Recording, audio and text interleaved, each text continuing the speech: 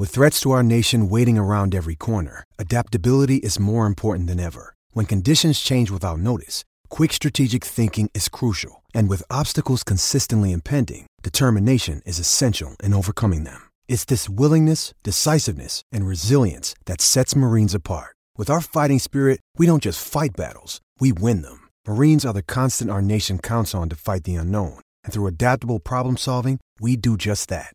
Learn more at marines.com.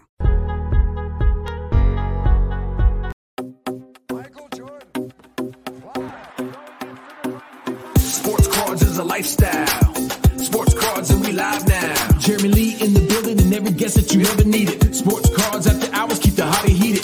Updates, hobby talk like you've never seen it. Sports cards live and none could ever beat it. Sports cards is a lifestyle. Sports cards and we live now. Welcome to another episode of Sports Cards Live with your host, Jeremy Lee.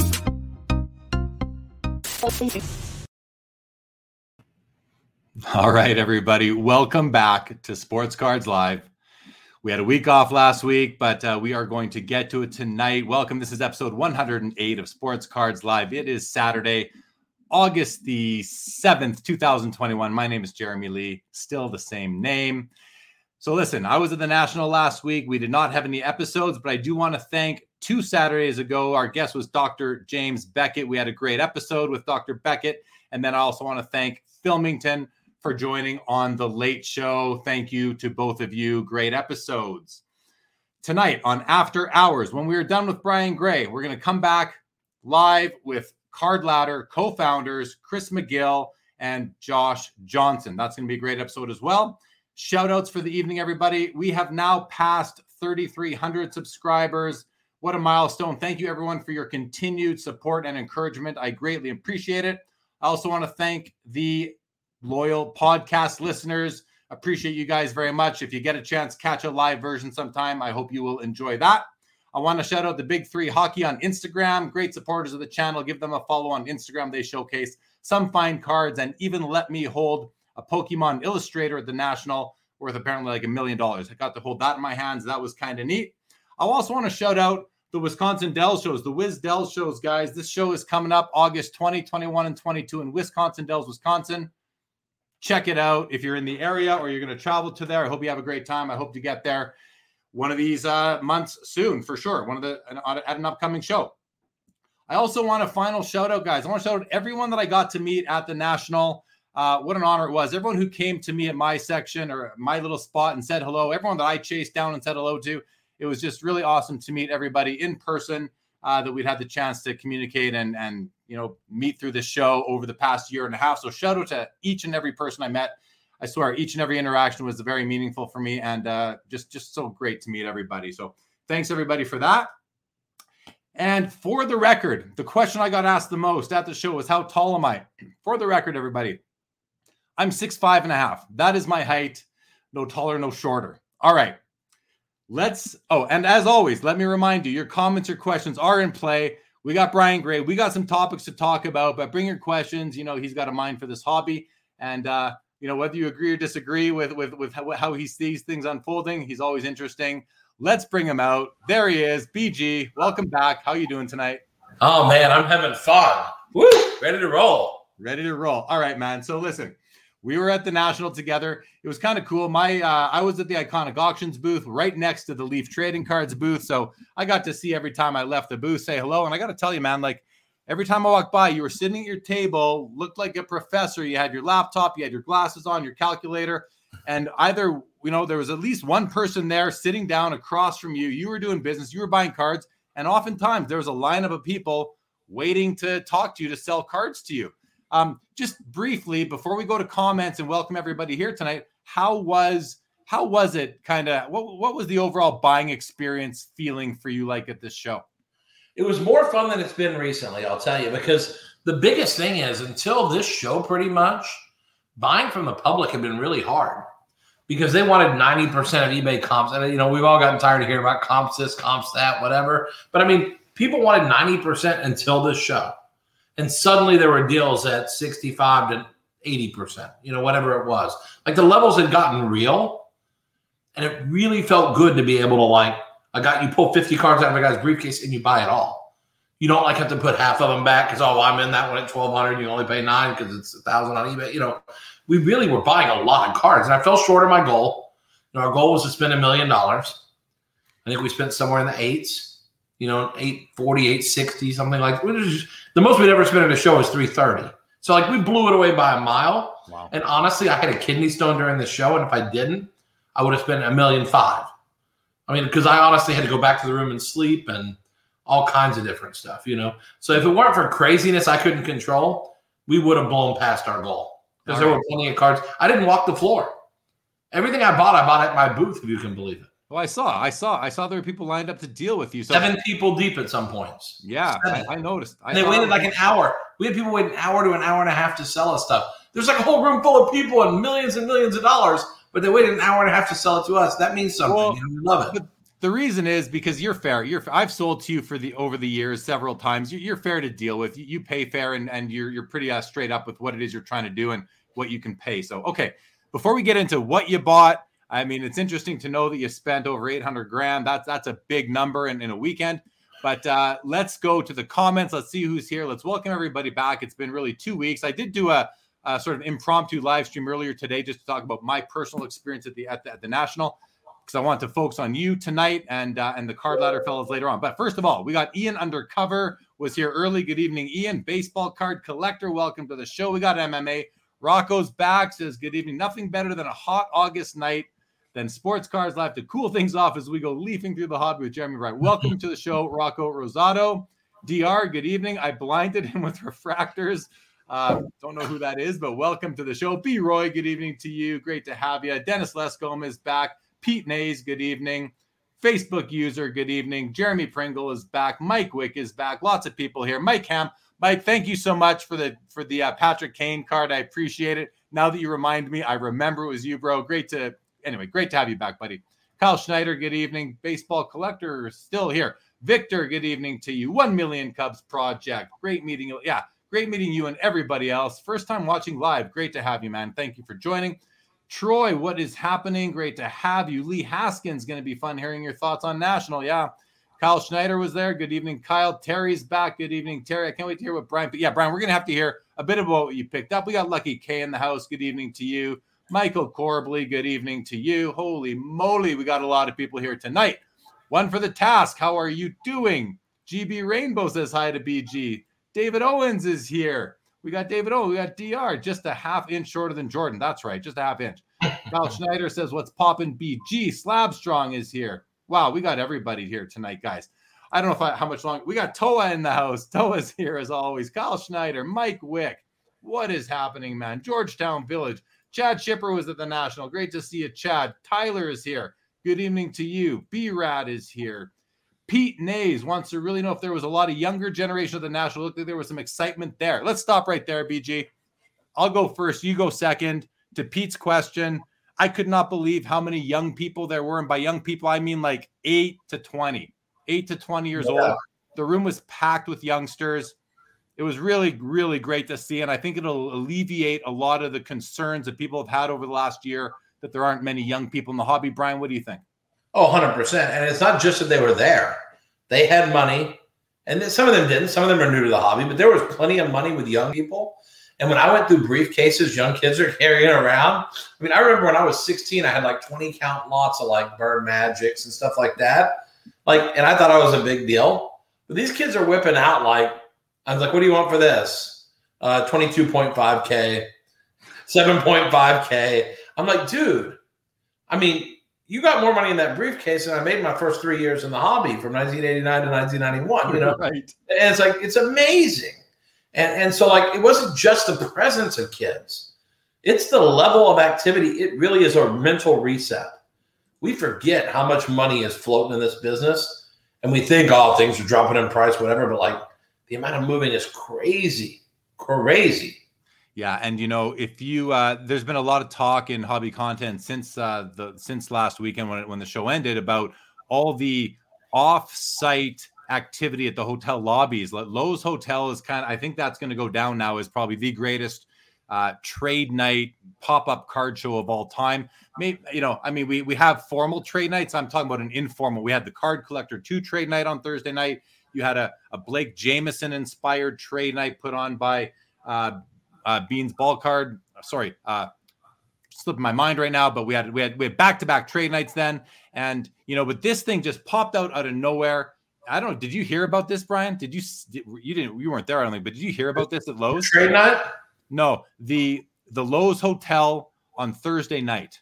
Okay. Not planned. It wasn't a planned event, but all of a sudden there were I've heard estimates of up to 1,000 people in that lobby and the two hallways going off it towards the banquet halls, filled with people, tables lining both sides of these hallways. And I thought there were at least 500 people in there. I've heard people say 1,000. It was crazy how many people were out there with their cards laid out everywhere, whether it was on the floor, on the chairs, on the back of the chairs, in the flight center. It was absolutely nuts. And people were saying that there were a lot of deals being done. Even the planned trade night over at the Hyatt. I mean, I unfortunately was ill and had to go to bed, but if I had known or been healthy, I would have just taken a bunch of money down there, because I think even though it's trade night, I'll be trading money. I think honestly, the amount, again, we're at a level of activity that's unprecedented. You can talk about 1991 and 200,000 people showing up at the National. Whatever you want to say about that, this is different zip code. Yeah.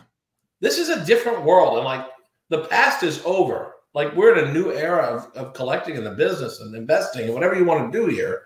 I mean, this is just proof positive. It is insane.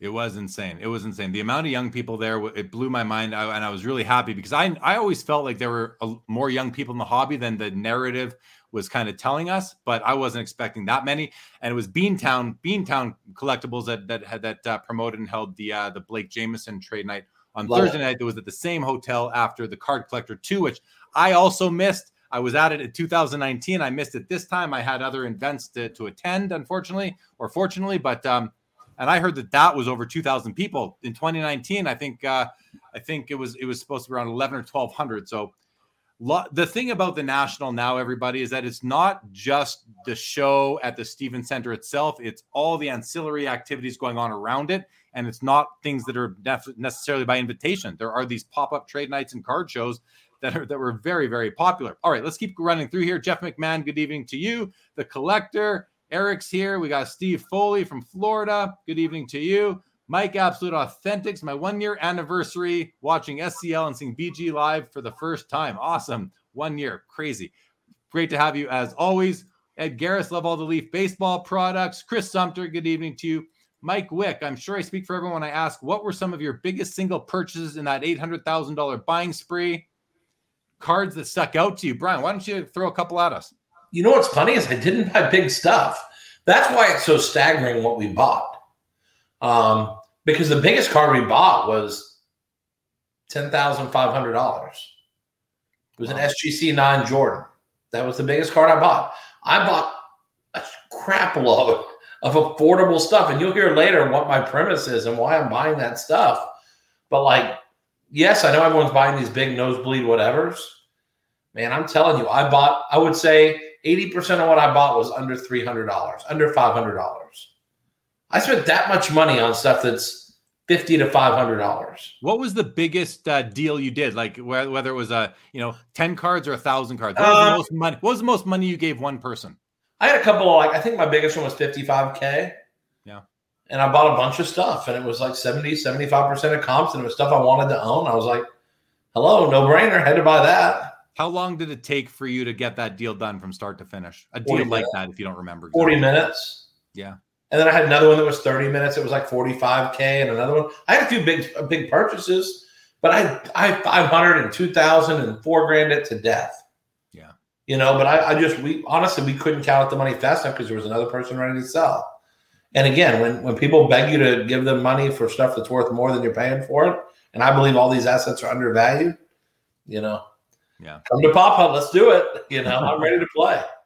Well, you do a good. You're a good buyer, man. Like I said earlier, I've sold to you at card shows for probably 10 years now, and it's always a quick and easy deal with you. All right, Colin Murray, good evening to you. Josh McAddy, G-Ned, what's happening? He says, what cards were the most liquid? I heard soccer. Can you speak to that, Brian? What cards were the most liquid at the show? I mean, honestly, I didn't sell anything, so I really can't speak to what people were buying off of tables. I can tell you the stuff that I was buying was all rookie-driven stuff. I bought very little, Hall of Fame ink. I bought some Kobe's because there were some that were just too cheap to pass up. But I mean, really, I just bought rookie product. I just think right now people were buying pretty much anything that was priced right. Because generally on dealer tables, things were not priced right. Things were generally too high. I tried to walk around. How do you know that if you weren't walking around? Well, before on Tuesday, I walked around a little bit before the kidney stone got worse. And I was walking around and it struggled to buy anything. They have stuff priced at $500. The last comp was $320. And again, I just don't have the time or the energy to sit there and say, well, you take $265 or $270 for that when they have it priced at $520. Yeah, $300.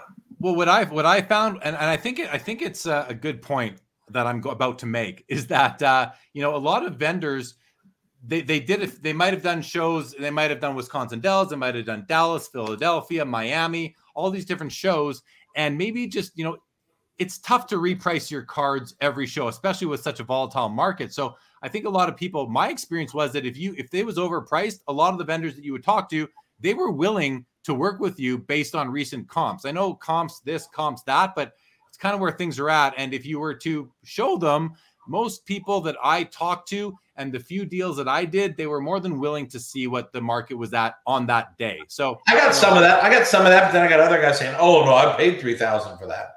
Yeah, the last comp's $1,200. I mean, I would just put that in your briefcase and not waste valuable case space at $3,000 because you ain't selling it. Yeah, fair enough. Yeah. All right, Peter Nays, it's awesome to hear that we have the young kids enjoying the hobby. Definitely. All right, Brent Gardner, ask Brian when CD is going to sign or when they're going to offer replacements. If Leaf has money to spend, they can compensate their loyal base waiting almost a year on redemptions. Redemptions suck. I want to take this one because I saw he's made a couple of comments that were interesting. First off, sorry you had to wait so long. CD lost the cards, and because they were metal, we had to wait for a metal job to reprint them. You can't just call the factory and say, "Hey, print me up 600 CD Lamb metal cards." Doesn't work like that. So, and I don't think it was metal. I think it was Flash, and I'm not sure what to say. I think it was Flash and Valiant, maybe. But yeah, that's what happens. The guy loses the cards. So we have to wait for another print job to gang him up with because of the technology. If I printed paper cards to give you, you wouldn't have been happy with that. So we had to wait and print it. So what we made is actually, instead of Flash and Valiant, you're going to get unreleased metal cards with new artwork that are ultra limited. But besides that, with tons of parallels. But besides that, CD has been in California training with a team. He's not the fastest signer. He has the cards in Dallas. I talked to the agent again this week. They swear he's signing them. But again, that's the same thing that happens with A.J. Brown and a lot of these guys. It's not like we hold these back and say, let's screw the customer over and not fill their redemptions. We got them. We want to fill them. We're waiting for Justin Jefferson to sign his last batch. Chase Young lost his last 100 cards from Trinity. He lost them. And we can't reprint them, so we're having to give people replacements. So things like this happen. So, I mean, again, our option is, yes, do you want us to offer a replacement? When my replacement offer is Najee Harris. Are you happy with that? Because that's probably the replacement for CeeDee Lamb if I replace him. Yeah. I think most customers would rather wait just a little longer and get a guy that's going to end up being a top 10 receiver in the league and just be patient with it. And I know it sucks, but like this guy's been waiting a year. Man, I don't know. Have you bought other companies' products? Because I've still got 4-year-old redemptions. And I honestly don't ask for replacements because it's just fun to see how long it takes to get them. It's not their fault either. Players don't care. And so it's our job, it's a consumer's job to ask. If you ask for a replacement, email me at brian@leaftradingcards.com, and I'll replace your CeeDee Lamb with a Najee Harris, who's brand new. He's going to be one of the top running backs in the league as a rookie. You're welcome to have that, but I think it's silly to trade that at this stage. You've waited a year. Give it another month. Yeah, it's just redemptions do suck. By the way, you're right. But they're part of the hobby, and so. Well, here's the other problem. If we don't put those, let's say we don't have his cards when the product packs out. So we say we're not going to do redemptions. We're just going to leave CD out. People would be pissed if we started leaving out some of the best players. In Flash football, if we had left Tua out last year, would people have been happy? No way. First off, it's false advertising if you put them on the sell sheet, you don't include the product or the redemption. And Topps did that with Topps Magic one year. They put Marino and Elway and a bunch of guys on the sell sheet and never made the cards. We're not going to do that. If we put them on the sell sheet, we're going to make a redemption. Otherwise, we're not pulling great players at the last second and saying, guess what? You're not getting CeeDee Lamb. Screw you. That's not fair. All right. Thanks for addressing that, Brent. Hope that answers your question. Chad Shipper, I stayed at Lowe's. It was insane in the lobby. Yeah, Michael Ham says at least 500 people. That's kind of what I'm thinking. Tim wants to know any idea when Leaf Pop Century is releasing, Brian? October, November, best checklist we've ever had. Michael Ham says best deals came at trade night. Also way easier to sell working off comps. Cash was flowing. Collector says, I think the difference now from the 90s is that there are investors and collectors. I mean, I think we had some of the same back in the 90s. I remember, but I think I get what you're saying. Brian Palmer, good evening. FOMO after missing the National. I don't blame you. I mean, if you weren't at the National, and this, I'm not being accusatory, but you should have FOMO. You missed out. Anyone who wasn't there missed out on a great time. Simple as that. Not just a great time.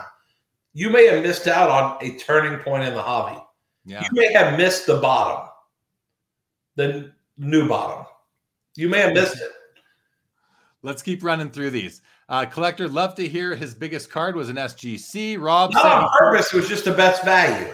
I normally don't buy SGC that much, but when a 9 SGC I could buy for 10.5 and a Beckett's 14 and a PSA is 20, I bought it under comps because someone, it was harder to sell. It was a little bit harder to sell SGC, and definitely, like, I saw no one buying HGA in some of the lower companies. Like, when those cards came up, I flipped through them in the case, didn't even look at them. I probably should have. I didn't see many SGCs or CSG cards in showcases, but I saw lots of PSA BGS and some SGCs as well, which I was happy with. I picked up some SGC cards. I thought they looked great. Rob says he sold mostly football. I've heard that. Football, the quarterback class, I think the 2018 quarterback classes, it was pretty hot this past week. Team says just saw the McDavid and Gretzky you had in the afternoon. Thank you very much. Dude. Great stuff. Thank you. I showed Brian before the show tonight. Thank you so much.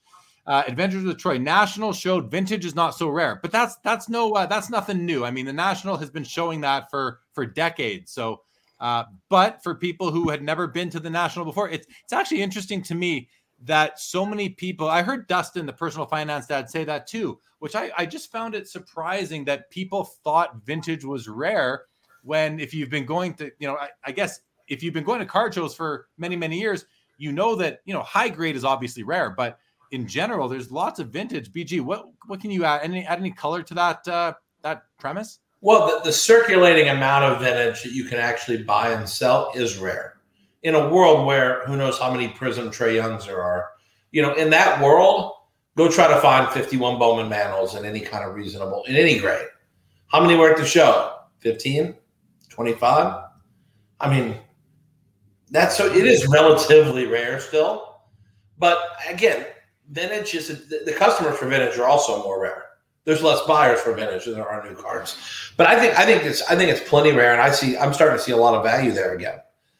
I did buy a number of Jordan rookies, which is not really vintage, but I looked at a 51 Bowman Mantle. I really wanted to buy it. It was high grade, but it was like double the last comp.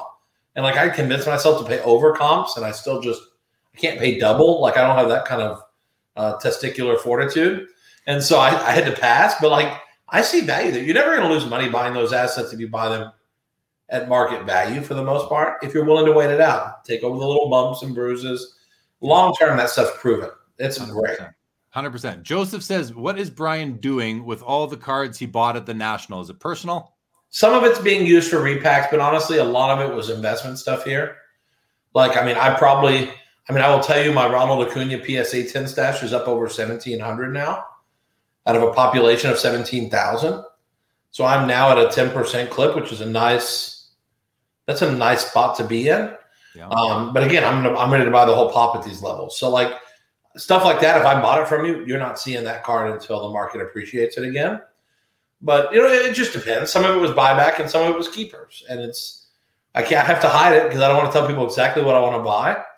But I bought multiple copies of some of the cards that I really love that I think are too cheap here. What do you think of this one here? JG says, will SGC prices be similar to PSAs in the next few years? I say no, and that's something we talked about pre-show. Something we're going to talk about later is kind of where we're at in the marketplace. I think PSA stuff's ready to take another big move up. I think stuff's too cheap. Everything, almost everything. If a player doesn't bomb, I think it's all too cheap here. And honestly, let's get into it now. We don't have to do that later. Let's do it right now. So yeah, talk about that. Why do you think it's too cheap? What speak to that? I mean, I'm calling what I call the new bottom right now. This is too cheap everything, and I'll tell you why. I do not believe, if you believe there's $20 grading from PSA coming anytime soon, then good luck to you. No chance in heck. Grading in the foreseeable future will be $50 or more. I don't believe at the end of next year we will have anything below $50 grading. How about that? So for 2022 at PSA, I think you're talking 50 and up. And I'm not even sure they get to 50. But let's say they get down to 50. Then you also have, now people think there's population control and things in PSA. I don't believe that in the slightest. But I do see that the percentage of 10s coming out, at first it was anecdotal, like people said, hey, I'm getting a worse percentage. But that's becoming a universal anthem now. And I don't think it's population control. I think you have a ton of new graders who are conservative. Because think about it. When you start a new job, if you're a waiter, do you put 48 glasses of water on your tray at one time, or do you put like 10? Because you don't want to make a big mistake that might cost you your job, you know? And so I think it's the same kind of thing. I think there's a conservativeness for a new grader. And I think that's what might help explain some of the rash of 9s. Like everyone on these new cards is getting loads of 9s. I think that's a piece of it. So when you put these pieces together, excitement in the marketplace, massive amounts of money flowing in, PSA grading costs $50 next year, maybe. Right now, $150 to $200. And then you add the fact that the grades are getting tougher and tougher for whatever reason. I don't even care what the reason is.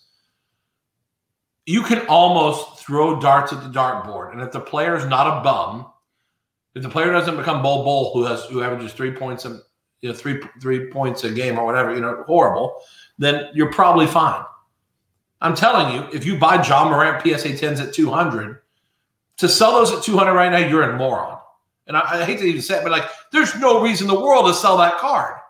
If you've ever watched the person play, he's not a bust. He's not a busto. It's a no-brainer. You can't sell cards for that. It's going to cost you $50 to grade it. You're going to get 40% 10s. It's silly. And then if you want to get really cheaper, you look at things like Topps Update Acuña's that I've been snagging for $120 and less right now. He's the best player in baseball when he's not crippled, which he's out right now, obviously. But when he plays, he's the best player in baseball. I mean, really, Trout remembers when he was as good as Acuña is now. Trout used to be that good. And I'm telling you, Acuña is that good. It's $120. It's going to cost you $50 to grade him. And you're going to get half 9s now, which are worth $50.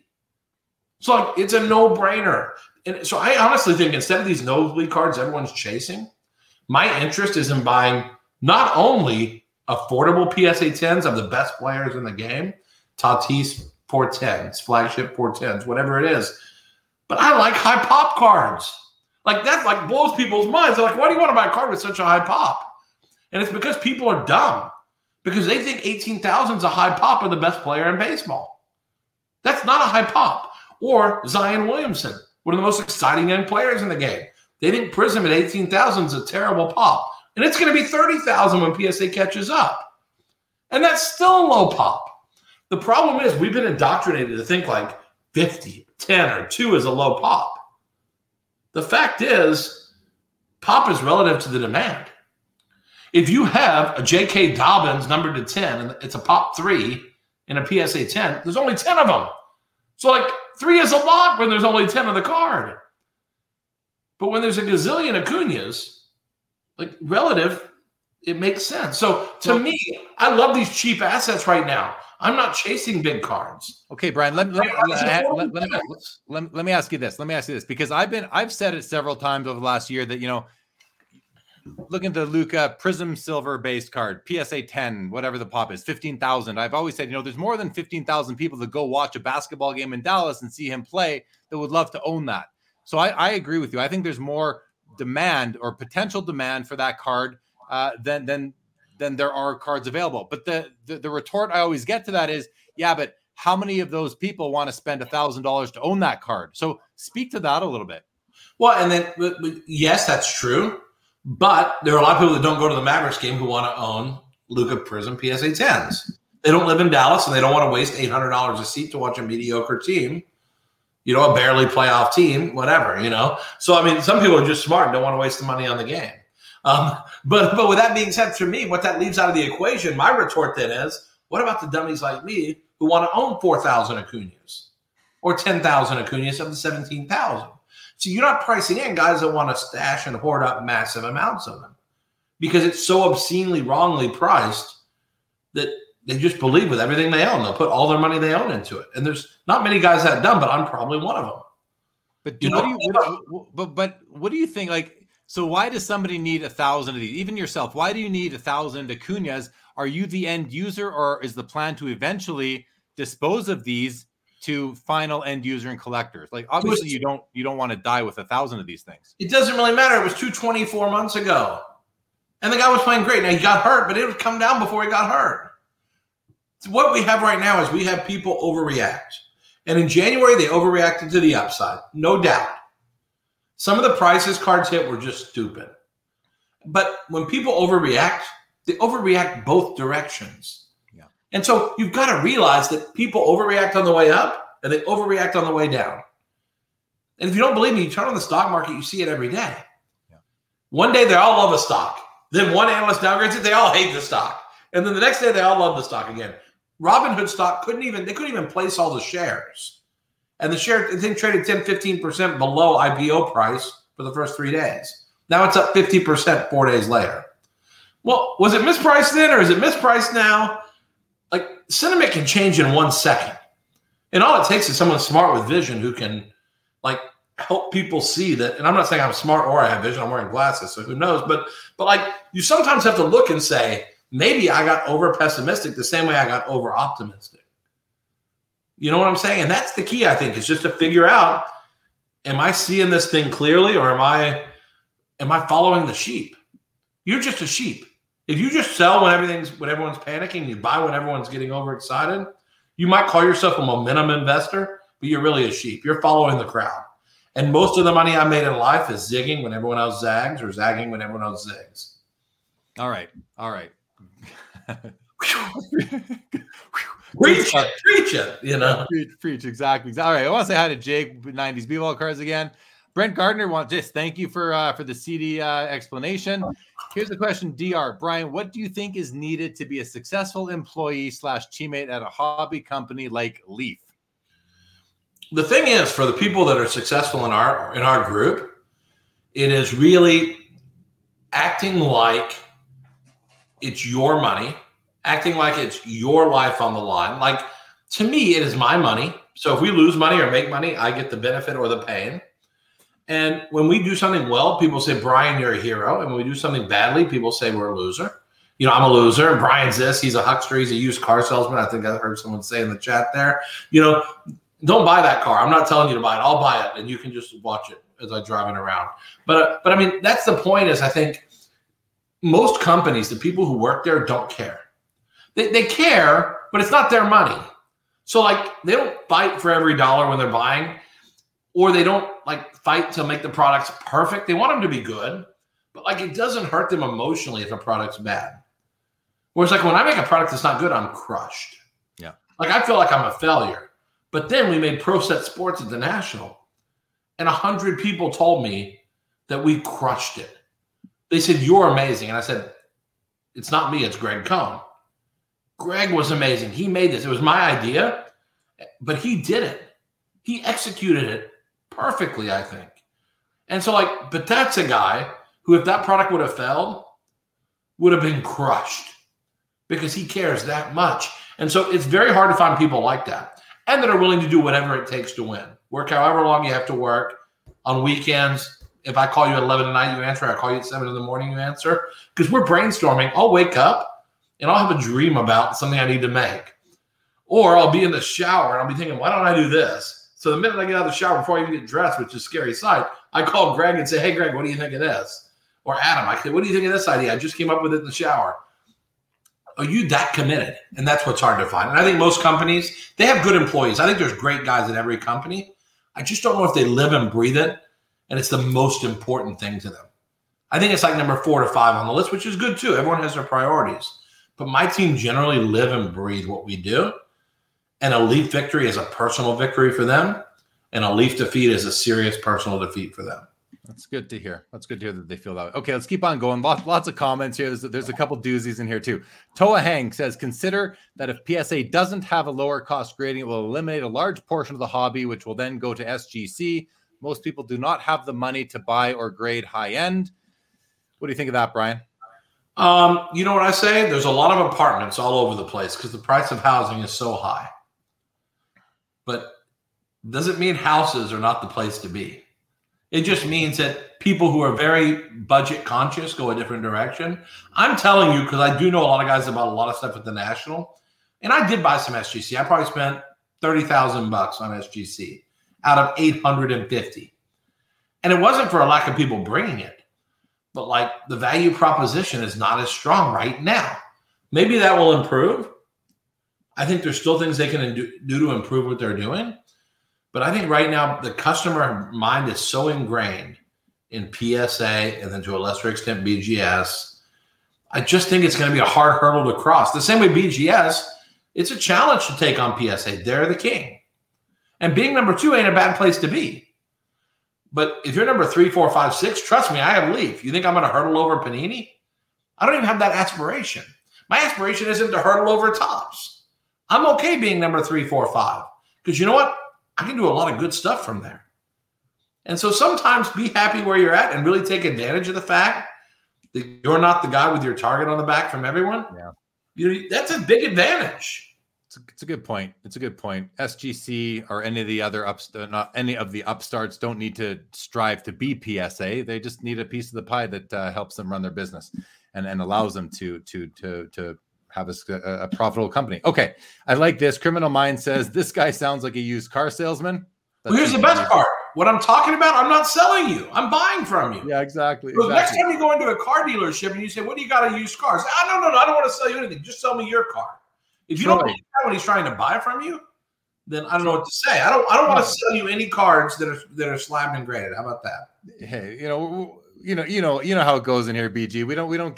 We have 90, I'll say 98% smart comments in this room. He's too passionate. I'm too passionate. You're too passionate. Troy says, I have no problem with SGC slabs in my PC yet. Neither do right. I. TW wants to know what I think about Card Ladder's data. That's the next episode, TW. So stick around. We'll start that one in about an hour and 20 minutes. Is that an amber ale, BG? Iced tea. Iced tea. Yeah, Greg says, yeah, let's have a reminder. We got over 170 people in here right now, guys. Hit the thumbs up if you are not. Oh, I forgot to welcome everybody too. If you're new to the show, if you're new to Sports Cards Live, welcome to the show. Please hit the subscribe button in YouTube.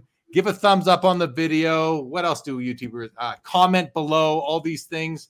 Much appreciated. But thank you, Greg, for the reminder. I didn't realize someone put it up above as well. So thank you to those guys. Criminal Mind says, sure, buddy. What about the fact that all these cards are being printed like crazy? What's rarer? 83 Topps Win or Prism Luca? If you answered 83 Topps Win, you're out of your mind. Not even close. So any of this stuff that and again, in high grade, they're worth a lot of money. So you've got to shift your perspective here. Us running the presses today is like the press is breaking down for half a year in 1990. It's not even close. So again, it's a mental reset, and it's very hard to get your arms around because every table at the National had a stack of these same guys every table. But I mean, again, I think you have to think about the global demand and the overall interest in these assets and think relative. 83 Topps Win has had 30 years to get distributed. Let's give Prism another 2 or 3 before we panic about it not being widely distributed yet. All right, let's keep moving. Filmington says, he quotes, things are never as good as they seem, and as they are never as bad as they seem. Rudy from Alpha Investments. Probably true. I mean, it speaks to what you're saying about, you're overreacting on the upside. The hobby's overreacting on the upside, and it's overreacting on the downside. Pete Ney says, was there any love for hockey at the National? So yeah, I said earlier today when I did an impromptu this afternoon, but there was not much hockey in showcases. Historically, I've always felt, and this is my 13th National, I've always felt that hockey was like anywhere from 5 to 10% or so of the show. This time, I don't even think it was 1%, but the odd dealer that did have a few hockey cards, it was either Gretzky or Crosby or McDavid or Ovechkin, those kind of guys. And then the odd vendor that did have a showcase full of them, that's where you had some selection. But what I did hear from a few vendors was that more people were asking for hockey than there was to go around. So I thought that was encouraging. The collector, if PSA prices to sub are to stay high, I feel SGC will make up ground due to gains in market share, but will never make it to the same price. But I prefer SGC myself for many reasons. Nothing wrong with the preference, but I will say this. There's nothing wrong with rooting for the underdog, but he's an underdog for a reason. And if you bet the underdog every time, you're going to go broke. Ask anyone who hangs at the dog track and is desperate. They'll tell you the underdog doesn't win enough to pay the bills. So you can bet on an underdog. And honestly, for a PC, I don't care. Honestly, I like CSG a little bit, even though I know people don't like the label. I actually kind of like it a little bit too. But I actually believe the best value is Beckett because it's priced correctly compared to PSA. But the market, people collect what they want to collect. So PSA is one, Beckett's two, and then the rest are all fighting for the rest. But I do find a lot of value in BGS long term. I think they're priced very attractively for being one of the top two companies. I like the value proposition. Yeah. What do you think about, there's some new grading companies that I've learned about in the last little bit, like 4 or 5 of them. One of them is called Transparent Grading Team, which is looking to be transparent about why they're grading a card the way they are. Whereas people say the PSA, you have no idea why you get the grade that you get, and there's no way to find out. You just don't get that information. And Nat Turner said, well, to add that would be too expensive, which I think makes some sense because it would just take more time and more resources. But then you have Beckett, which has the subgrades. Now, I don't, someone has said to me, well, that's transparency. And I said, well, it's not really transparency because you still don't know why you're getting those subgrades. So what are your thoughts on the transparency of grading, Brian? I mean, listen, I admire the fact that Beckett's done subgrades and CSG does that also. And I do think it helps the collector. And honestly, I mean, if I ran one of those companies, would I do subgrades? I probably wouldn't. Because honestly, I think you could improve turnaround time and some of the things if you didn't. But I understand doing it. And I think the collector is really rewarded when they use BGS with subgrades or CSG. I think the subgrades are a reward for collectors. It gives you so much more insight and so much more accountability than just throwing a 9 on a slab. Now, with that being said, it has to be priced. I think they should raise prices on subgraded cards even more because that requires 3 or 4 times the amount of time to grade. That you can look at a card and in 1 second you say the worst element is centering. Because when you're grading a card with BGS, if you don't use subs, it's pretty easy. You look and you say, what's the worst element? Centering's an 8.5. The card can't be better than a 9. Is there another 8.5? No, it's an 8.5 or a 9. It's very easy to grade with no subs. But when you have to go through and say, okay, centering, 9. Okay, edges, 9.5. Okay, you're talking about a way longer process. And so honestly, I think if I was Beckett, I'd raise the price on subgrades because they're doing an incredible service by sharing that with the customer. I think that's as transparent as you're ever going to see. You're never going to get personalized videos. Although at the prices PSA charges, when you're paying $5,000 to grade a $100,000 card, you probably should get a video of resident like looking at the card and explaining to you why it got what it got. Yeah. But I mean, again, let's don't get crazy here. They got plenty of demand. They don't need my crazy ideas. Willie T brings up a great point. He says, Brian, you need to buy Jeremy a Leaf shirt to wear when you're the guest. Because I'm wearing an Upper Deck shirt and you're from Leaf. So what do you have to say about that? Like I said earlier, it's okay to root for an underdog. And Jeremy obviously is. No, it's okay. Listen, it's all good. I love people who, buy what you like, collect what you like, wear what you like. I'm never going to criticize what you buy. If you like SGC because you love the tuxedo holder, buy it. It's fine. If you want to wear an Upper Deck shirt, even though we're a better company than they are now, fine. Go do that. That's super. What so you had a display at the Nationals. You've always had. Upper Deck didn't have a corporate display. They didn't have a setup at the show for the first time that I can ever remember. A couple of their principals were there, having some presence on the main stage and walking around, and some people that have been on my show, great guys, friends of the show. What did you think about the fact that they did not have a corporate presence at the show for people to come into their display and talk to the staff? Well, first, I'll tell you, when you see Leaf next year, our corporate presence will be much bigger. We didn't think there was going to be a show. I plan to go bigger and finally do the national in a big way because we always have kind of a smallish booth, kind of low key. We're going to invest a bunch of money and do it in a bigger way in 22. So first off, we didn't think there was going to be a show. I'm still shocked we had a show. I mean, you want to talk about low pop? How about people wearing masks in that show? That's a low pop. Good point. Yeah. I mean, that was rarer than PSA 10 Jordans almost. I mean, there were hardly any masks there. But with that being said, we didn't even have the presence I'm happy with. I wanted to have a bigger presence. Disappointed they didn't set up, but listen, it's not my job. Listen, I'll take a fun jab at them about your shirt and random acts of kindness. That's all. I'll take jabs at those things because they're fun to pick on. But overall, generally, it's not my job. I'll focus on Leaf and keep doing a great job. They have to figure out if they want to be there with the collector and interact in a meaningful way. I think they probably did in some limited capacity, which is good. But for me, it's more important to talk to people all day, every day, and try to understand what people think about our products, what we can do better, and hopefully spend $1 million while we're there. Yeah. I mean, I love Upper Deck cards. I've been collecting them for a long time. But I was disappointed that they weren't there. I thought that was the wrong move. But hey, I don't run the company, so what do I know? Josh Dawson, it was awesome seeing you at the National as well. Brian, been a while, but happy to see you again. There you go. Thank you, Josh Dawson. Great to see you, man. Super bad. Did Brian buy any super high-end cards? He bought the one SGC. No, nothing super high-end. I think super high-end, I actually saw some liquidity issues there. I didn't see people walking around dropping $50K, $100K on cards everywhere. Because the fact was, the celebrity buyers that could have been at the National, most of them were not there because of COVID. And the billionaire type buyer would rather buy it from Golden Auctions than buy it at the show.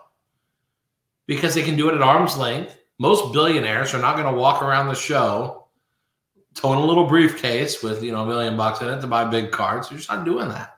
Yeah. There are some big buyers there. But I think the biggest nosebleed buyers would rather do it from home, especially in a COVID environment. 1 Million Cubs Project with a great take. Criminal Mind, more like criminal bad takes. Can't disagree with that one. Michael Ham says, does Brian think PSA grade's better, or is it their value because the collectors pay the most for it? I feel PSA is not superior in any way other than what they sell for. BGS and SGC have Elite 10 labels. I mean, I think PSA does. I think all these companies, I think SGC does. I think they all do a good job. I really do. Now, again, I do think Beckett probably has the highest level of accountability with subgrades. And so I put some extra value on that, no doubt. But again, it's not about, and I saw someone made a comment, which you'll get to in a minute. Someone said over there, sounds like Brian say, buy the holder, not the card. Yeah, someone said that. And that's not what I'm saying. Because again, I can give you a whole spiel about raw cards and how there's extraordinary value in raw cards because no one can grade.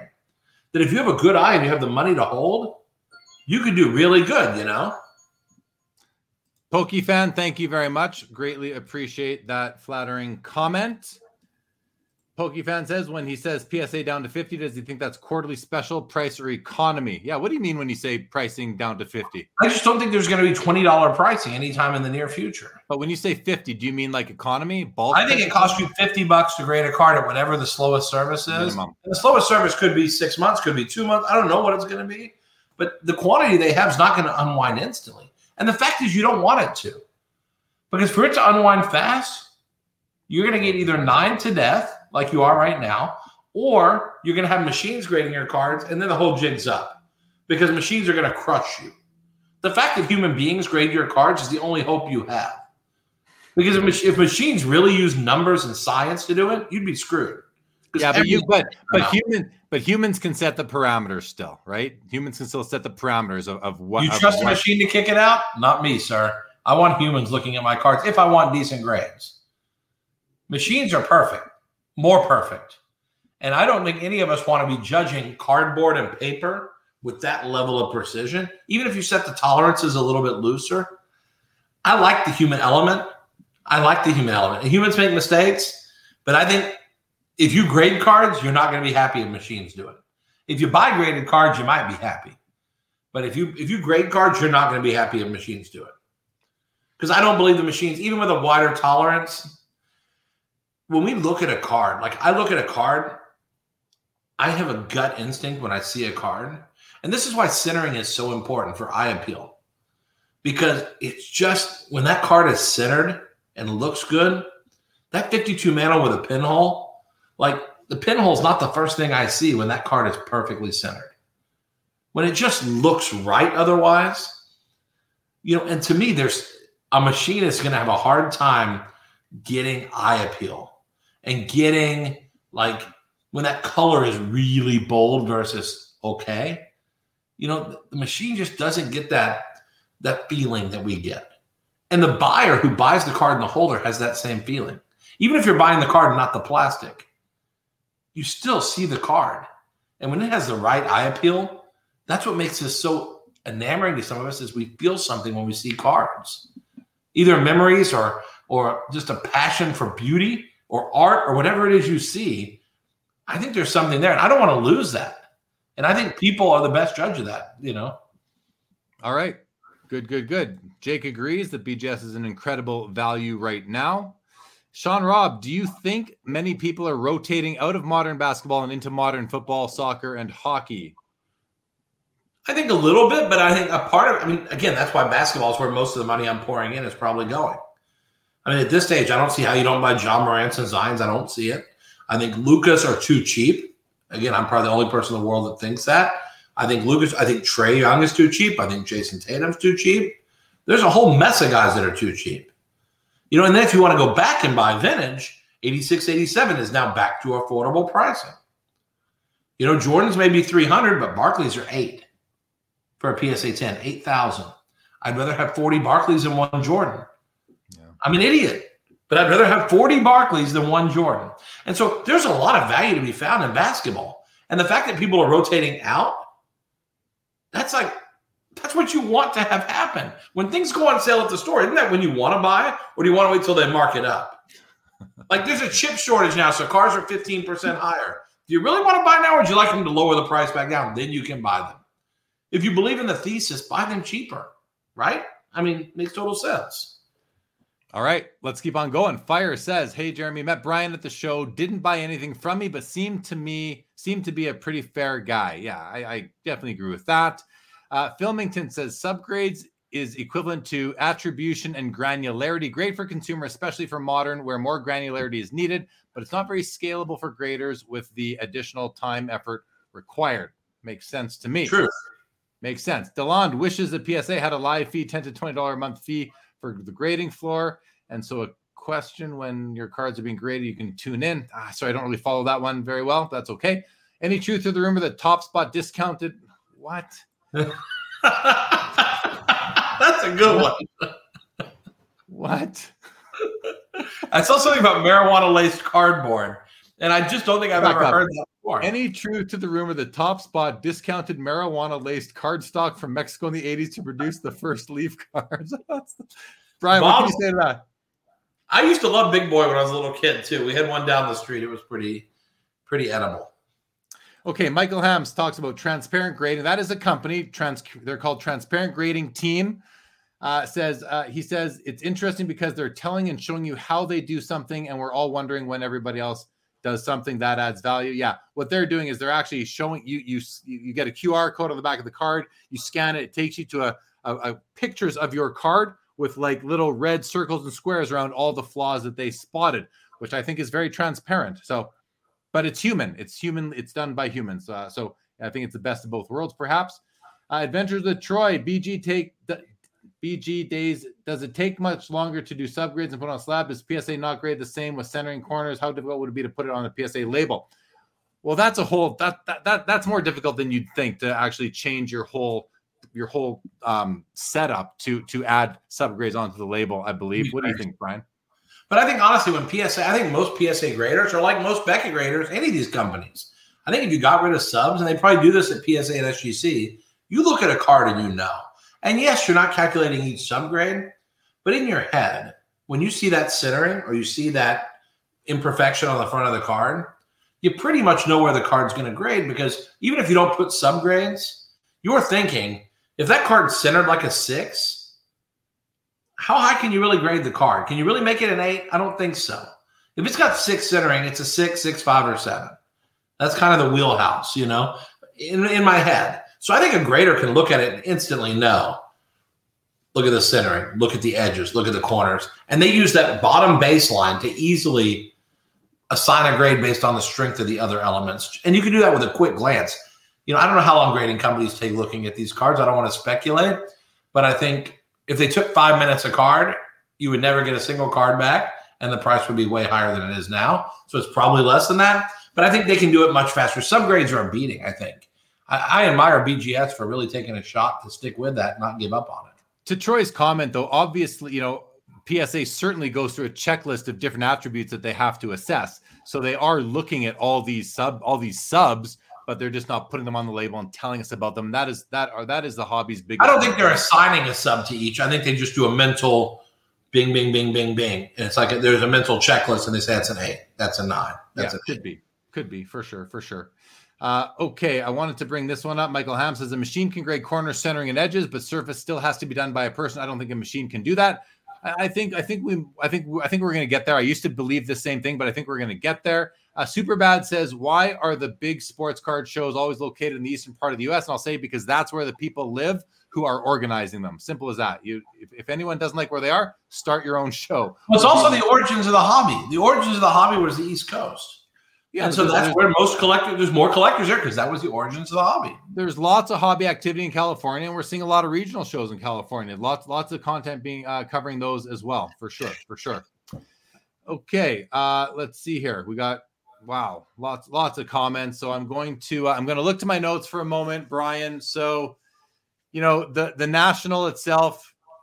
We've heard your thoughts on that. What about the rest of the year? Like, what do you see coming from now till the end of the year in terms of, obviously, the National reinvigorated a lot of people. I think it reinvigorated the hobby. Where do you see the next 4 months going? Yeah, listen, I can tell you, you've heard my used car salesman accused spiel about how I think we've seen the bottom now. But I think, honestly, what's exciting to me is there's so many opportunities. And I know when we talk about spending $800,000 at a show, like someone mentioned in the comments, like they can't relate to that. But the beauty of our hobby is there's ways to invest or collect with value in mind at every level. The fact is you can buy raw prism with some guys for $4 or $5 that are decent cards. You can buy PSA 10 Tyler Harrows if you want to gamble. At $50, $60, that's probably a phenomenal gamble here. He's been left for dead. That's probably a phenomenal gamble. Yeah. But so that's a $50 card that easily could be $150, $175, $200. So you can 3x $50 the same way you can 3x $300. So the idea that you don't have to, and if you don't like slabs, you don't have to collect slabs. This is the best time ever to buy raw. Like for the first time, you can actually buy nice cards that have not been submitted for grading. Yeah, for the first time in years. Because for the last 3 years, every card sitting in a showcase that's been out for more than 2 weeks, that thing's been eyeballed to death. And if it was going to be graded, it probably would be. It's very hard to go pick PSA 10s and BGS 9.5s or better at a showcases raw. So if you're a collector or an investor, it's the best time ever to buy because there's now more things available to you than there were before. So I think it's exciting to know that prices have reset, come down off the highs. But the good news is you've now seen what's possible.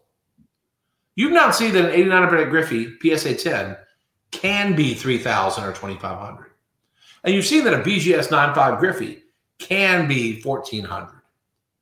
So look at where they are now and say, there's a value opportunity. And we've now seen what's possible. We're buying at the lower end of the 52-week range now. That's pretty interesting to me. So I think that stuff's all exciting, and it makes me bullish as heck. And again, I think the manufacturers are not overprinting new products. Yes, there's a lot of some Prism-based cards or Topps flagship, whatever. But as a whole, the amount of wax out there is not that crazy. The amount of production is not that crazy. And manufacturers really can't print much more because of autograph and game use restraints. All right. I'm bullish. You're bullish. I love it. All right. Michael Ham wants to thank us both for coming on, taking the tough questions. Appreciate that, Michael Ham. Toa Hang also appreciates the transparency and genuine discussion so far. Thank you, Toa Ham. Greatly appreciate that. TB12 wants to know, do you think Tom Brady is still a good buy, Brian? My favorite player. He's not cheap, I think there's probably better. Don't tell him because he's my favorite player, but I think there's probably better investments. He's probably watching, so you just he probably is. When he heard I was on, I'm sure him and Giselle are like snuggled up in bed watching. But I think realistically, I think he falls in that category we talked about earlier. If you buy Brady or Jordan or any other GOAT, long term you're going to be fine. It's just the price of poker is a lot higher. If you're a guy with a $50 budget, it's very hard to invest in Brady. It just is. It's like Berkshire stock. You can't even buy one share unless you have a certain amount to play with. So that's the challenge. And I think there are probably better buys, but he's safe money. You buy him, you're going to be fine. It'll just be like a slow growth stock, you know? Well, similar question here from PSA Slab Guy. What do you think of values on vintage football compared to vintage baseball? Different markets, but football seems cheap. It seems cheap, but the demand is less. And so you have to know that there's way less supply, but there's way less demand. I didn't see anyone walking. I mean, maybe there were people walking around the show looking for second, third, and fourth year Bart Stars graded. But there were a lot of people looking for 53, 54, 55 Mantles and 53, 54, 55 Mays and 56, 57 Koufaxes in high grade. You know, it seems like in baseball there's just so much more demand. But I do think if you pick out key rookies, I still think there's some real values there in football. I really do. Okay, good answer. Here's a question from Toa for you. We often get concerns of why card products have recently been so poorly made. What do you believe has attributed to this, and what can actually be done to improve this? I think what he's talking about is cards out of the pack, people want their I think they generally think that a card out of the pack should grade a PSA 10, a BGS 9.5 or better, and they simply haven't been recently. What are your thoughts on that? Well, I think there's a couple things. First off, technology now is definitely more advanced than it's ever been. And you guys, you don't want just paper. Yes, you'll take some paper, but you want like shadow boxes and immaculate. You want, 50 different colors of refractors with 50 different whatevers. And, we want some advancement in technology. With that comes print. We're dealing with paper still. It's amazing. If you open even vending boxes from the 80s or 70s, you want to see some quality issues. Open one of those. You can get one where every card is centered 80-20 and you're ready to hang yourself. The quality in the old days was terrible compared to now. I think the quality is good. The only difference is we look at it with a 20 times loop now, trying to figure out if it's a BGS 10 or a PSA 10 or an SGC, whatever, gold label, whatever it's called. That's the problem is we expect perfection. And I have to talk to customers every day and I'm like, you understand if a card grade's an 8.5, I understand it's not a 9 or a 9.5 or a 10, and you're probably not tickled about that. But it's an 8.5. Like, that's okay to me. Even an 8 should be okay, even though it's a dreaded white label from Beckett or it's a PSA 8. Oh, my God. Near mint to mint is good enough when you're talking about paper. Is it the best? No, but that's why the best is worth more. Yeah. And the fact that we don't make every card an 8.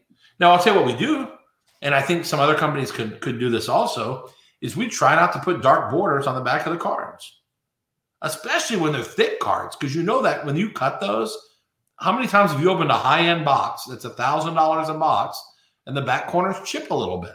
Yeah. Why put a black border on a card that's this thick that you're using a guillotine to cut? It's not going to cut right. You're going to have corner issues, and you're going to pull cards that are a 7 out of the pack. But again, even if you make them white, at least that card might grade an 8 because it hides it better. It's not the eyesore. But the fact is, again, do you want ultra thick cards that have sneakers in them and stuff? You're not going to expect 9.5s and 10s on that. You're going to have to give up on that. And I think we just have to be real. This is paper, I'm going to skip to the most recent comment that's come in from Georgetown Vintage. Do you have any interest in possibly selling Leaf? If yes, I will give you all my Acuñas. Unfortunately, if you had the entire pop of the top 5 Acuña cards, that probably wouldn't do it. But I appreciate the interest for sure. I think, listen, as I told Jeremy pre-show, I think every company in this industry that is highly profitable, and you can determine what you think highly profitable means, every one of them is in play right now. And if they're not, it's only because the owner doesn't want to sell. That's it. But I can tell you, every company that you're familiar with in this business has either had a top to acquire or be acquired in the last year.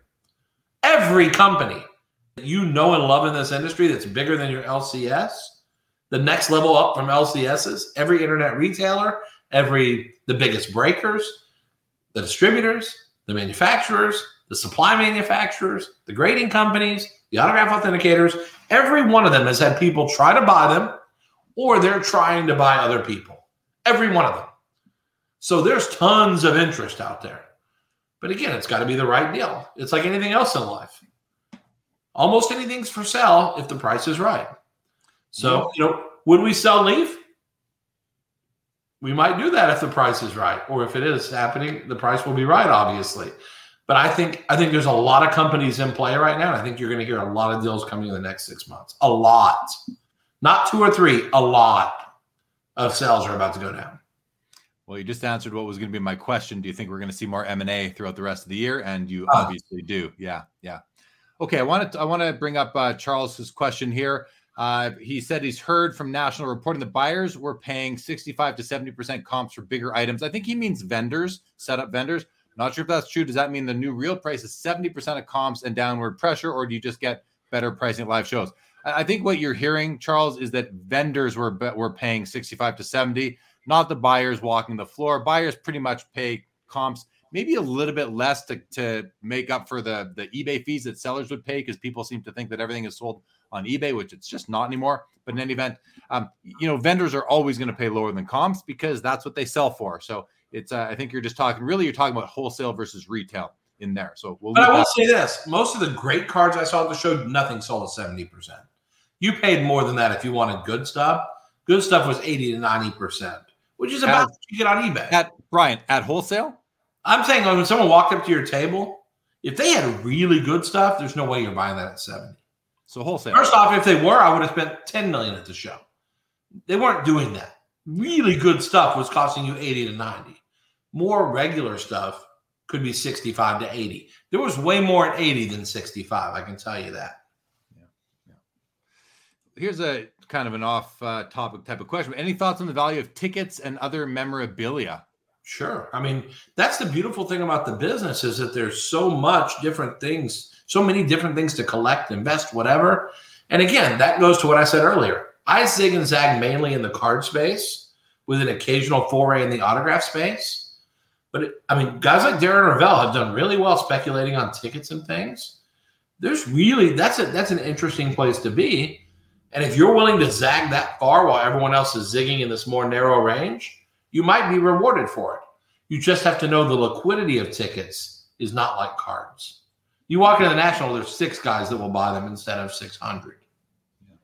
Let's go on. Here's a question. DR, what are your thoughts on the fractional movement? The entire stock market is based on fractional ownership. Now, I'm not a huge fan of it, but anytime an asset is too expensive for you to acquire, even the people who talk to us about the future of maybe investing in Leaf or buying Leaf, if they don't buy 100% of it, to some extent, they're doing fractional ownership. So even on big deals, there's elements of fractional ownership. So I don't have a problem with it fundamentally. I do think it has helped fuel some of the prices of nosebleed cards. And if that category had not come into the business, I think some of those ultra nosebleeds would probably be minor nosebleeds, they wouldn't be quite the same level of craziness. But hey, I love anything that allows people to enjoy investing, collecting, whatever it is they do, cards. And if that Luka logo man, 101 rookie, flawless, whatever it is, you're never going to own it. And if you think about it, when we make a back card of Babe Ruth, we're doing fractional ownership. We're allowing a collector, think about it. We're allowing a collector to have a piece of a Babe Ruth game used bat that he could not afford or would not be able to buy or doesn't know how to buy otherwise. So we're creating a way for people to do that. It makes total sense. When we make a print run of 25, we don't make one guy buy them all.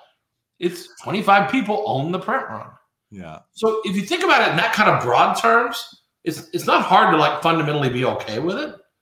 Makes sense. If you're okay with me cutting up a Babe Ruth bet, you can't have a problem with them letting people share ownership in a Luka.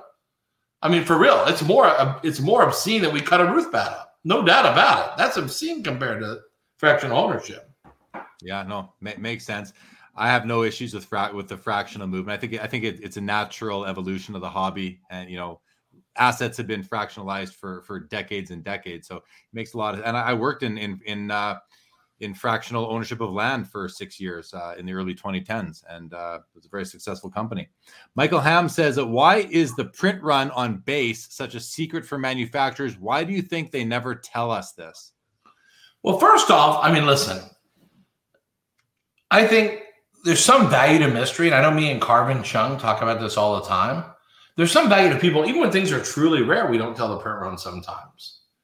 And like in Contenders, they always had short prints that you never knew the production of because there's value in the mystery of it sometimes.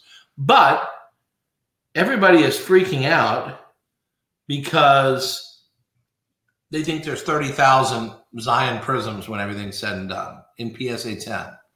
You think they're going to freak out if they think there's 500,000 Zion prisms? Would Connor McDavid Young Guns be 2,500 in PSA 10 or 3,000 if you knew that they printed 1 million of them? Because they might have. Like, do you really want to know the print run of Young Gun McDavid's? You might not be as bullish on the card if you knew the print run, but some people can't. It's like the government has to not tell us everything. Like, there's certain things you don't need to know. You need to see what you need to decide for yourself if you believe that the print run is swallowable. And I understand the argument for knowing everything, but I don't think they don't tell you every item you buy at a grocery store, how many loaves of bread they made, or how many, they don't tell you everything. They don't tell you how many $100 bills they printed that year. These things they don't tell you these things. So Brian, you buy a lot of Acuñas. You're happy not knowing how many there are. You think you'd be buying less Acuñas if you knew how many they printed? I wouldn't, because I think people are personally. I think when people get hung up on these print runs, to me, it's a lack of vision. And it's okay. I could be wrong.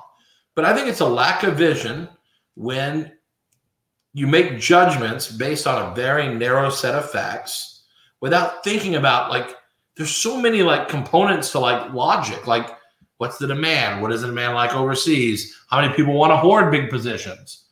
If it's a J.K. Dobbins prism, I don't think that many people are buying up hundreds of them.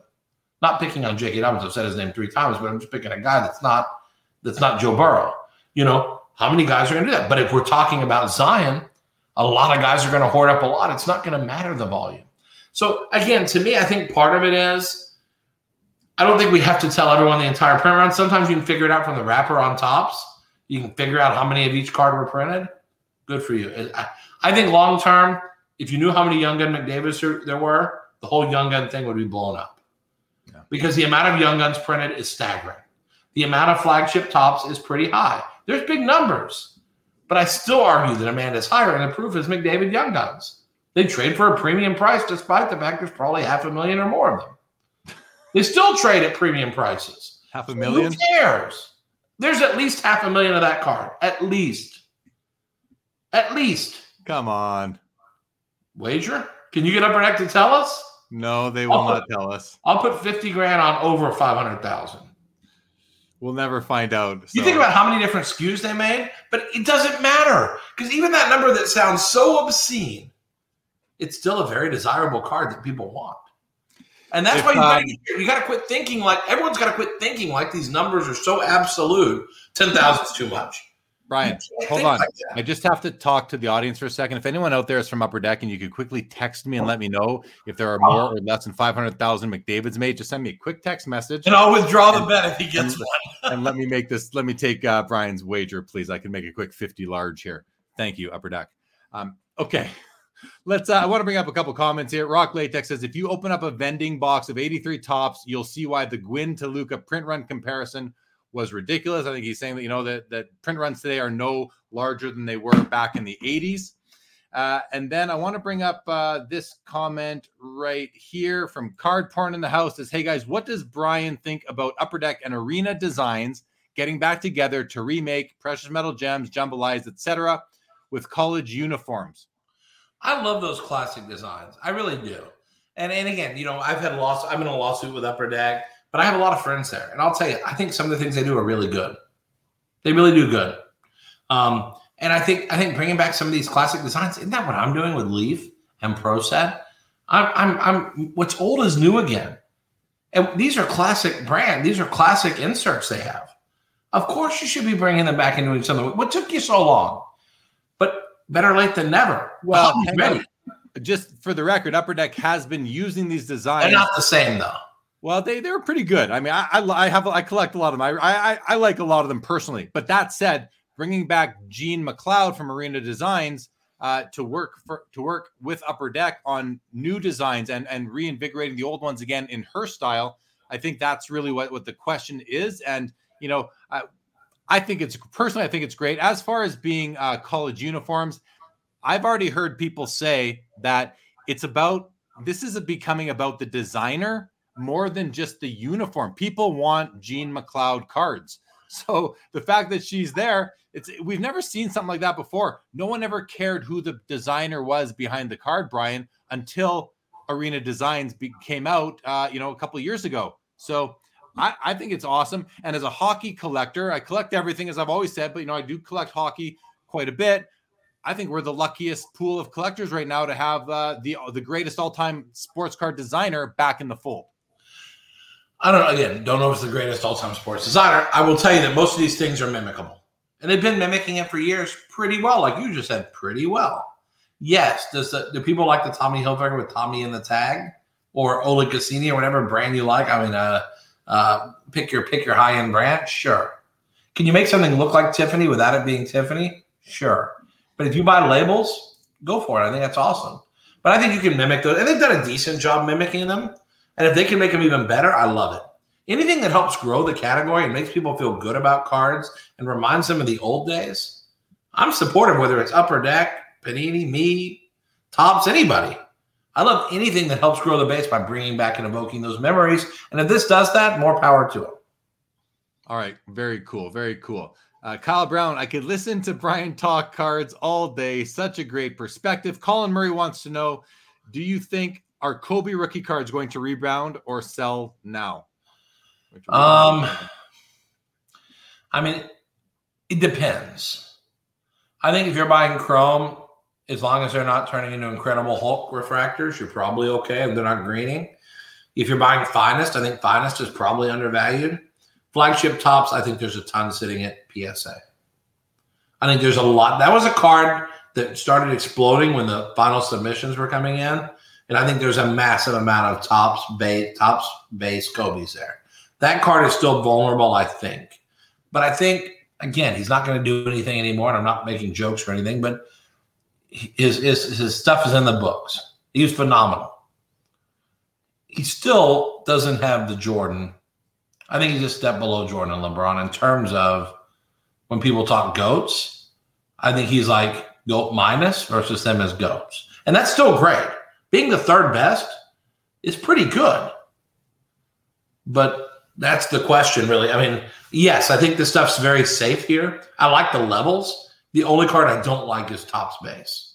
I think that's a bad card to buy right now. It's been continually going down, and I don't see a floor for that in the near future.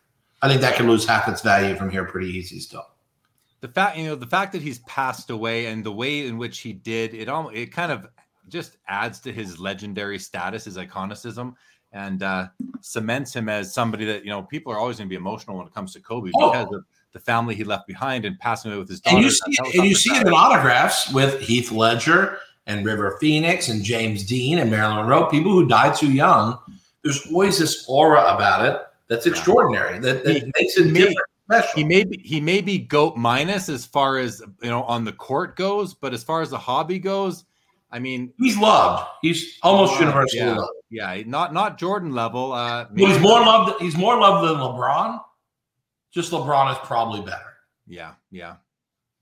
Makes sense. Troy says, so PSA and Panini could merge. Well, they'd never merge. They're two completely different businesses, but they could come under the same common ownership group. But I think the word on the street is that A-Rod SPAC is going to acquire Panini. Those are the rumors going around that have been for quite some time right now. Georgetown Vintage, thank you for answering a question there, Brian. Great meeting with the National. Real class act. Thank you. Charles Smith, thanks for the buying question answer. You are welcome. Triple V, really great discussion. I agree with Brian's assessment of the current market and deals. Stay in your comfort zone financially and have fun collecting. There's 100%. Don't mortgage your house or borrow money to buy cards. And I know guys that have. Hold on. What do you mean don't borrow money to buy cards? I did that at the National. I had to borrow money. Not borrowing for a few weeks. I know guys that have taken home equity loans to buy.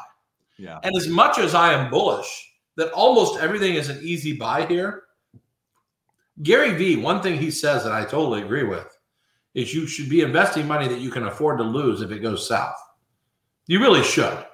Now, with that being said, I think you can be aggressive without being irresponsible. And that goes for anything, whether you're buying NFTs, cards, crypto, stocks, anything. Okay. Do you have a quick answer on this? Do you invest in any non-sport cards, Brian? Very little, but there's some stuff I'm kind of eyeballing. Okay. There's a few cards I think have a chance of really going up here. Did you buy any hockey at the National? Absolutely. I think again, I've come around. For a while I was cautious. I've come around. I've been buying some young guns of certain guys. I bought some Patrick Waugh, Peachies. I bought a few things, and I'm trying to buy right now McDavid Cups. That's the card I'm going to target and try to buy 5 or 10 of those. I don't know how easy that's going to be, but I think I'd like to own 5 or 10 of those. I think it's a good card. They're in some stone hands, I'll tell you that. Logan Ward, welcome to the show. Been at a party, just got home to tune in to my boy Jeremy. Glad to have you as always, Logan Ward. Tohang says the Carbon Chung equals Yoda. Yeah, when Carbon speaks, people listen. He is a wealth of knowledge for sure. They don't tell you what's in hot dogs and bologna either in reference to... Who wants to see how the sausage is made? Exactly. In reference to print runs. That's in reference to print runs. Tristan Lee could listen to Brian all day. So much knowledge and explains everything in layman terms. I agree. That's a great point, Tristan. Thank you for that one. Billy, does it matter how many US dollars they print? Numbers matter. Do you know how many they printed? I mean, because really, if you think about it, paper money is like trust and faith in the United States. I mean, if you think about it, I think I feel better about the amount of cards made than the amount of money made. The good news is everybody accepts money as currency, and we're still working on converting people into believing cards are currency. But we're making headway. That's a good start. Troy says, now you're making Jeremy upset. He's loaded with McDavid RCs. I'm not. I have one Connor McDavid Young Guns to my name. And I think I might have one other rookie card, but that's pretty much all I have. Certainly not loaded with them. But I still don't think there's 500,000 of them either. I do not think there is. Brian, is there going to be a Leaf Vault coming in the near future? No, we're not making Vault, but I believe Break King is going to make a Vault, and I'm helping them buy items for that. So it'll look a lot like mine, but I think Break King is going to take that over. We've gotten too busy and too big making our own products to really focus on too many of these like smaller offshoot products. We're having to really focus on the big picture. Can I give a breaking news? I bought the only card I bid on in Golden tonight. I just won. Nice. And it's one of my number one buys in the whole hobby. And I now own a handful of them, but it's 93 SP Jeter PSA 9. I just bought the one in Golden for $10,200, including juice. And I like that. Like that card was $30,000 4 months ago. And I bought it for $10,200. That's like, congrats. That gets me hot. Woo! We're making money. Woo! I feel like we're there. All right. Here, let's go to this. Mike Wick makes a comment. He says, I'm not concerned with populations. Even though there could be 10,000 PSA 10s of a card, there may only be 100 up for sale with thousands of people bidding on them and people like me and Brian hoarding. Ha ha. Yep. Troy, I'm so with that. Troy completely agrees. I said the same thing to PFD on Off-Centered on Thursday. That's Personal Finance Dad, Dustin and Brad's show. BG as a guest equals instant classic episode. Got to agree with that. Michael Ham says, Kobe will slowly go up over time. The main group of people bought the ones they wanted, and the big ones will always be big money. I think a lot of people got caught at the top of the Kobe run. Fair. That's Game fair. Time says, only a fraction of collectors actually send cards in for grading. That's an interesting take. Only a fraction. Well, 99% is a fraction. And I'm not saying that's what it is, but just picking on the words. So the actual population of a card is many multiples more than what PSA or another grading company represents in its pop report. Do you agree with that comment, Brian? Yeah, I mean, there's plenty of cards. I mean, there's cards out there. If there's 18,000 Lucas or 15,000 Lucas, there's probably 400,000 Lucas in the world. But again, I'm going to tell you that I don't think that's a big number when the demand for product is so strong. And trust me, if the demand was way, way, way lower, these things would have already crashed and been dead. There's plenty of money ready to sweep up. If you don't believe, sell your stuff. There's plenty of buyers waiting for it. Come on. You'll buy it. Well, I'll buy some stuff, but there's plenty of guys with more money than me or a lot of money who'll buy stuff.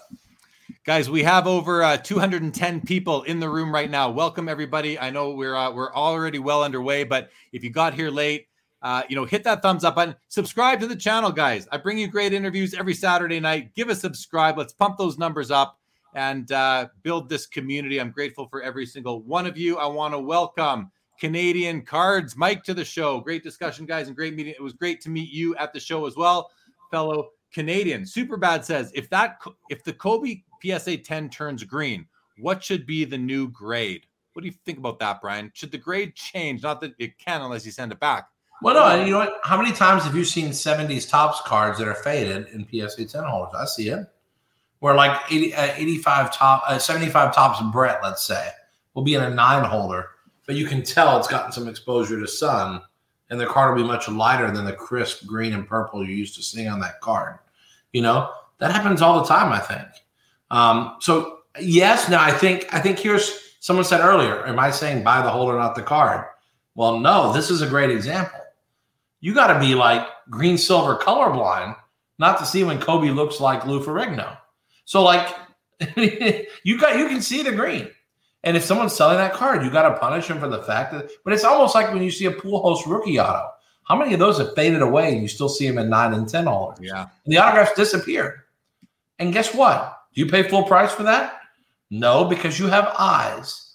And at some point, obvious imperfections, or like if I see a card where I see in the holder, I know that card's been trimmed and it made it in a holder, I'll just pass on the card, even though it's in a holder that says 9, because I can tell, I've done this long enough, I can tell the card is short. It's like you still look at a card, but tie goes to the runner when the card's in a slab. That's how I kind of look at it. If it's close, tie goes to the runner if the card's in the slab. If it's raw, you're out. I'll pass just to be safe. Yeah. All right. Criminal Mind. Interesting take. The fact anyone can pull $50,000 out of a hobby box is why this hobby is thriving and full of so many young people right now. Nothing else. I mean, Wow. hold on. I think there's a bit of a point there. The only thing is that not anyone can pull a $50,000 card out of a hobby box. You have to be able to afford that hobby box in the first place. But That's $2,000 or $3,000 hobby box usually. Right. Not everybody can afford that. But so people that can are doing it, of course. But nothing. What do you think, Brian? What's your take on Well, that? I wouldn't say nothing else. I mean, it's like saying in art galleries, that people buy art because they have money to burn. But no, some people truly appreciate the aesthetics. And I think there's that's what's beautiful about our business. There's so many reasons people buy cards. Yes, I'm an investor, but I buy cards for aesthetics and beauty all the time. I have some cards that you would laugh at me for owning, but I've always loved having Tim Flannery holding the surfboard in 1988 Fleer, or the Keith Comstock Error in 88 Topps because I remember pulling the card the first time, or the John Littlefield Reverse Negative. Those were not investment cards, but they were cards that were meaningful to me early in my hobby days, so I want to own them. Or I look at a card like 53 Bowman Color, I think it's Pee Wee Reese, where that's one of the best cards. That may be the most beautiful piece of cardboard ever made. Agree. And that card's worth a couple $100 for a presentable copy. It's a thing of beauty. Yeah. Card's never going to go up because it's a fifth-year Pee Wee Reese. Who cares? But it is a beautiful piece of cardboard. And that's why we do this, because it makes us feel things. That's why I own it. So the fact that I bought cards for 4 different reasons this year alone, that's interesting, I think. Yeah. Well, Mike Wick loves your enthusiasm, Brian, as do I. And you're always a great guest to have on the show. People love when you come on. Darcy, my buddy Darcy says, hi, you guys. Great to hear you. Anything McDavid rookie is solid gold investment and should go up. If he ever wins a championship, maybe. That's the only risk. If he never wins a championship, is that like a mar on it? Because the greats win titles. What about Trout? What about Mike Trout? I mean, that's a possible knock. It's a possible knock. But it's the same thing. You're talking about the best player in the game during their tenure. Yeah. No, I get it. But I think the GOATs, again, being the best player for 5 or 10 years is one thing. To be a GOAT, you transcend just pure on-the-field talent. You become legendary. And the legends win championships. Gretzky, Jordan, LeBron. Go through the list. Mantle, Koufax, Brady, Jeter, the greats win championships. Yeah. And again, great, not just the greats, the greatest of all times win championships. Could McDavid do that? Maybe. Doesn't feel like it right now, but maybe. But that's the upside. That's why I like Cup McDavid's, because I think they're priced like he's never going to win a championship. And I do believe Luka will win a championship before McDavid.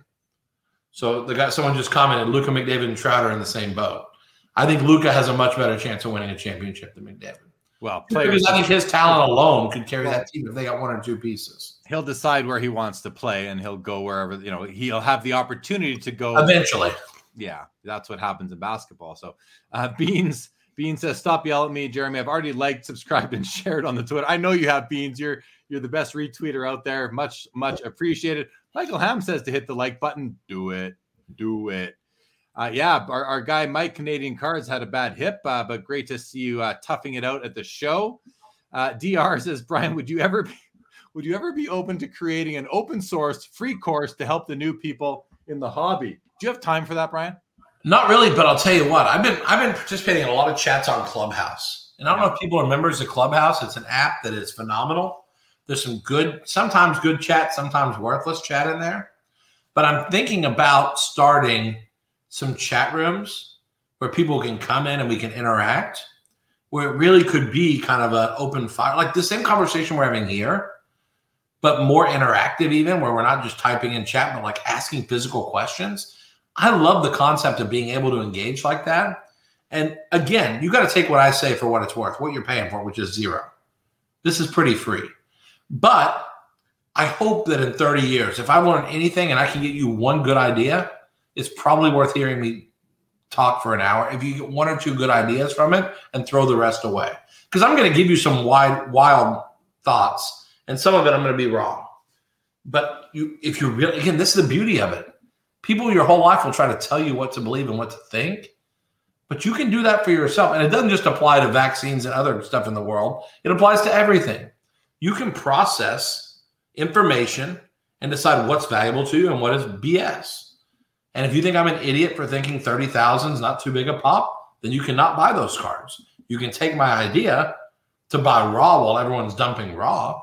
You can take that idea instead. Maybe I'll say one thing that makes sense. So that might be a good idea to create more platforms. And even if it's just talking for 30 minutes, and I love it too. That's the beautiful part. It is worth it to me if I get to interact with people. That's why I do this. I love this. I don't just make money at doing it. I love it. All right. Well, there you go. There you go, DR. He's open to it, and find Brian on Clubhouse. Travis says, first time viewing, and this insight is all around fantastic. Good work, guys. Thank you, Travis. Welcome to Sports Cards Live. All right. Oh, one for the task. What does Brian think about cracking and resubmitting to different graders? If grading standards are comparable, why shouldn't everyone crack their SGC 10s to send to PSA? And I think if you do that, I think you may find out why PSA carries a premium value. First off, there's no guarantee all your cards will end up in PSA holders. And if they do, I think you'll be shocked at how many 9s or worse you end up with. And it's just, again, every company's got their own set of grading standards. I don't play that game. I buy a lot of raw because I have people on my team. I have a good eye. There are people on my team with a great eye. And so we're able to buy raw. And if we buy your raw, it's probably really high grade. It's probably not a good sales pitch for buying your raw. But if we look at your raw and we're willing to buy it, you probably shouldn't be selling it, to be honest with you. Because those products are probably going to PSA 10 or BGS 9.5 or better. So I'm just telling you, there's a lot of value in raw. There really is. And again, you don't have to buy an SGC to try to turn it into PSA. That's a fool's game. You will get crushed way more than you will hit the jackpot.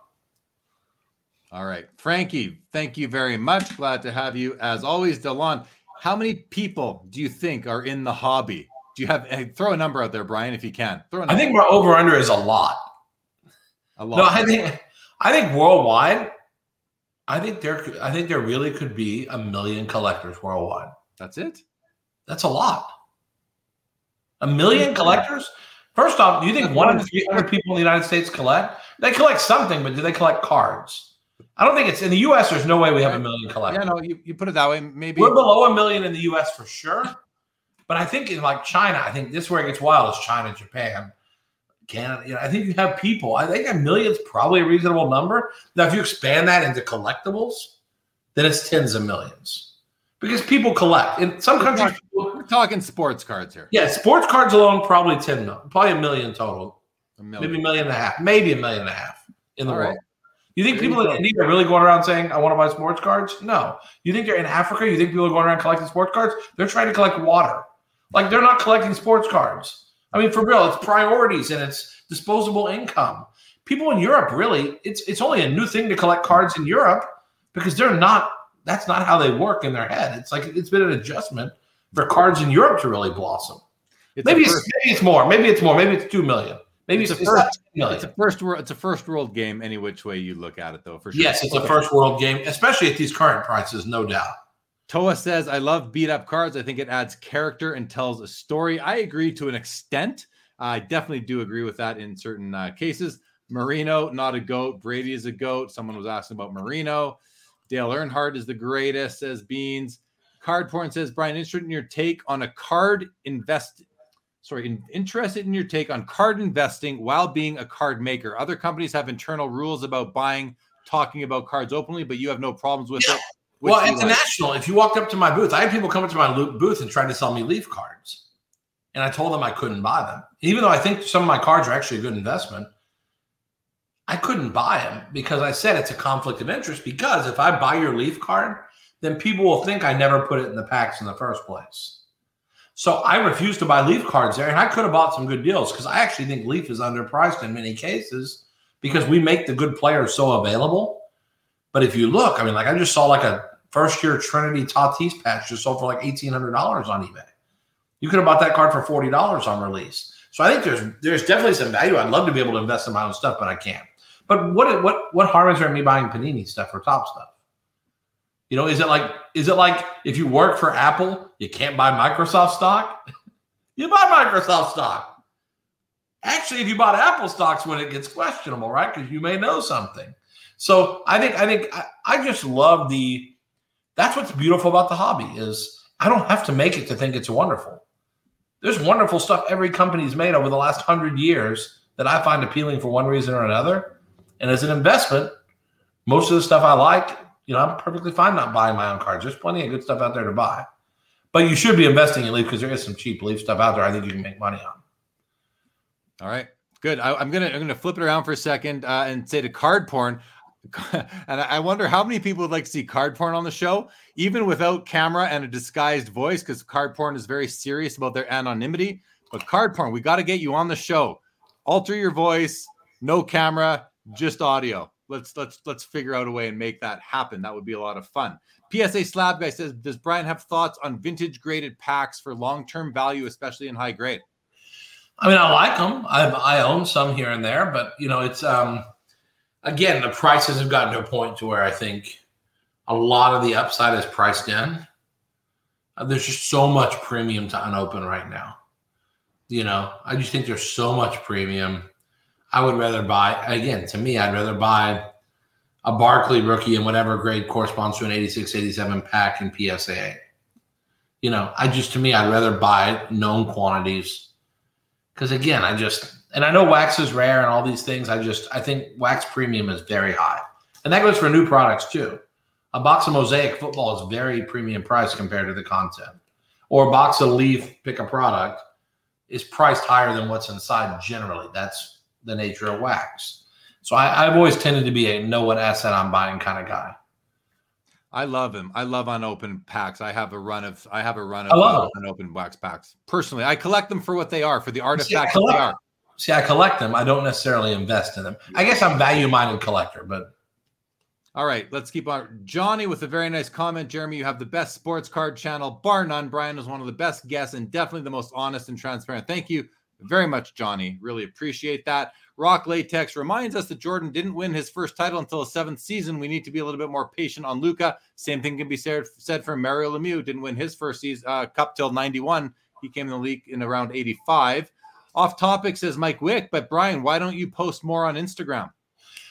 I've always been a Twitter guy, and I think it's because it's word driven instead of picture driven. And I need to probably post more on Insta because that's where the people are. And, same thing. I think we're looking at, I need to be looking at TikTok. Because if we're trying to get some of these young people to be more excited about what's going on where we're at, I think there's a lot of kids there, and there's a lot of people at Insta. And, I think we definitely need to invest in those channels more. I tend to do Twitter because it's so quick. I can just type a quick line. Like when I recommended Ohtani rookies at $60 and PSA 10 tops update, I can just take a quick picture off of Google, throw it up there and say, man, how I love this card at $60, which I did. If you look back at my old Twitter, stuff like that, I can do it in 2 seconds. And I guess I can do it on Insta too, but like Twitter's just so quick and easy. So boom, boom, boom, boom, boom. And people respond right away. We get great metrics on who sees it, what they say. You engage in discussion back and forth a lot more so than I think on Insta happens. Most people just like your picture on Insta. I don't know. Insta's got a lot of back and forth too. Whether it's I need to learn more about that and do a better job of interacting there. It's growing. You could be on there. You can have Leaf Trading Cards has an account, as you well know. You don't see a ton of posts there, but even your personal account, you could just post there. Yeah. Anyway, Mike Petty says 10 million collectors. Michael Ham says 10 million just in the U.S. Mike Petty says maybe 1 million crooks. COVID card collector says 1 million post-COVID or pre-COVID. Interesting. That's a good question. With the number of masks at the National, we might see a decrease. Have you noticed? But on a serious note, I've been saying prayers for some people because I've heard there are cases from the National. I'm starting to hear about the cases. Yeah, and it's not a surprise. But I think we should all think about the people that we know and love in the hobby that are our fellow collectors who are going through stuff because of their passion. They went to this event, and there are some cases. And so, not to make jokes about the COVID stuff, but I think we actually have some collectors that have been unfortunately riddled with this after the show. No doubt about it. I'm thankful that I got my second test back today. Actually, just a couple hours before we went live here. Came back negative, so I was relieved as I would obviously be for that. Rob says, what was peak attendance at National? I don't know. I heard there were 90,000 3-day passes or something like that sold. Did you hear anything about attendance, Brian? I heard it include general admission, walk up, and all that. People were saying that the cumulative admission was over 100K. I heard 150 at one point. But I still think we paled to 91. I think 91 was bigger, 91 in Anaheim. But we had more unique attendees in 91 Anaheim for sure. This show, I think when people came, they came for 4 days or 3 days. Yeah. So 100,000 really could be 35,000 3 times. It could be a lot of people who came through. Like you said, it wasn't 100. I don't think it was 100,000 unique people. I don't think that's the metric. I think the metric was how many people walked in the door. And if you walked in 3 times, you got 3. COVID loves this name. I like to shorten names, and I can't just call somebody COVID. COVID card collector. I love Brian's honesty and passion. D. Nick says you missed the window to buy a Lucas Silver on the cheap. Oh, I don't think so. I think when you can buy PSA 9s, what are they now? $2,000 or less for silver. I think that's interesting. And PSA 10s are $4,500 to $4,800. I know that sounds like a lot of money. But compared to 8,000, which it was 7 months ago, did you really miss the chance? You missed the chance to buy it at the cheapest. Yeah. But maybe not at the cheap compared to where it was. It's all relative. Okay, back to card porn. COVID card collectors. I thought card porn was known now. Game Time says, yes, get card porn on the show. Toa Hang says, we are all card porn. COVID card collector says card porn isn't one person. Yeah, we've always known that card porn is a group of people, at least more than one person. That's been well publicized. Logan Ward says, I double dog dare you at card porn to be on Jeremy's show. That would be an epic episode. Is card porn like the creator of Bitcoin? Yeah. It could be someone, it could be 10 people, it could be no one. We'll never know. It's a great mystery. We don't know who card porn I need to make a card of card porn and just have it just be like a big shadow. Yeah, just a silhouette. I do know. I can tell you. I know with 99.9% certainty who one person in card porn is. I'll never tell because I won't do that to card porn. But I know who one person for sure is in card porn, but that's only one. I'd like to know the rest of them. Okay, Beans ball card blog says one of the coolest pickups I've seen from the National was a graded cello pack with one of the Packers lineman Hall of Famer Jerry Kramer on the front. It was added to an amazing Packers collection. Very cool. He also says, it annoys me I can't post on IG from my laptop. If I could, I'd post a lot more. I think you can. Can you not? I'm not sure. I thought you could. Maybe not. I thought you could too. Okay, Colin Murray, the price of raw cards are going up big time because of the high cost to grade commons. Yeah, exactly. Toa heard the whole Heritage Auction team got COVID. I've heard that as well. See, I didn't hear that one. I had heard some PSA customer service people, and and a few people posted on Twitter, like Kentucky Cards and a few other guys who we prayed for this week. But it's happening. I mean, it's terrible. I hate that. Oh, of course. And the Heritage guys are great guys here in Dallas. We hate to hear that. Yeah, that's too bad. Definitely. COVID card collector says, yes, there are more and more hobbyists with COVID now. Thoughts are with them all. We are a community. Seriously. Yeah. Well said, COVID card collector. Thank you for putting those good vibes out there. Panini had Ray on his channel this year, and I believe it was 110,000. So Ray Schulte, I believe the number was 110,000. So that's pretty cool. D. Nick says over 100,000 people as well being attendance at the National. Refractor Jones, I'm one who wore a mask and I still got COVID enjoying the show from bed. Wow. Refractor Jones, we'll pray for you. That's terrible, but hopefully you got a mild case and not a crazy bad case. Yeah, definitely. But we'll pray for you. COVID card collector reminds me to refer to him as Triple C, which I did a couple of weeks ago. Thank you for that. I will do that for sure. C cubed, baby. C cubed. Troy says it was bound to happen with cases. We saw the videos, little mask wearing, and zero social distancing. Yeah, that's what it was.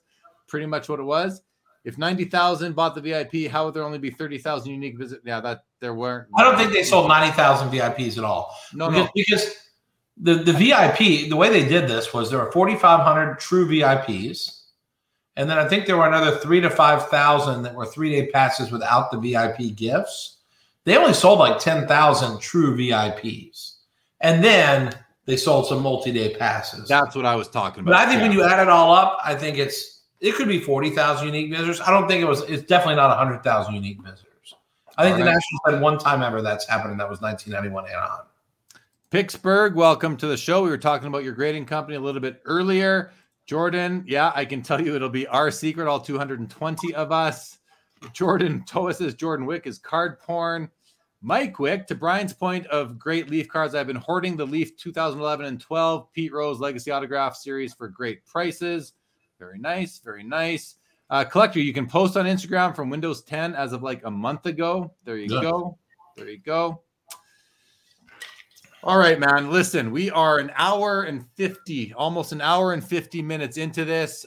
There were two questions I wanted to touch on these. So Chrissy Buckets wanted to know about Damian Lillard and regarding the deal that you had with him being mostly Leaf exclusive. He wanted to know, how did that deal go down and what did that deal look like? Well, back then we got into like a really competitive situation with Panini. So we both wanted Anthony Davis. So we offered a huge amount of money for Anthony Davis.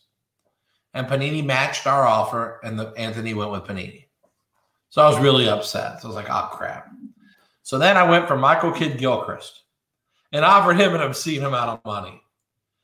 And thank sweet baby Jesus that they matched it and he picked them, because I would have lost a fortune.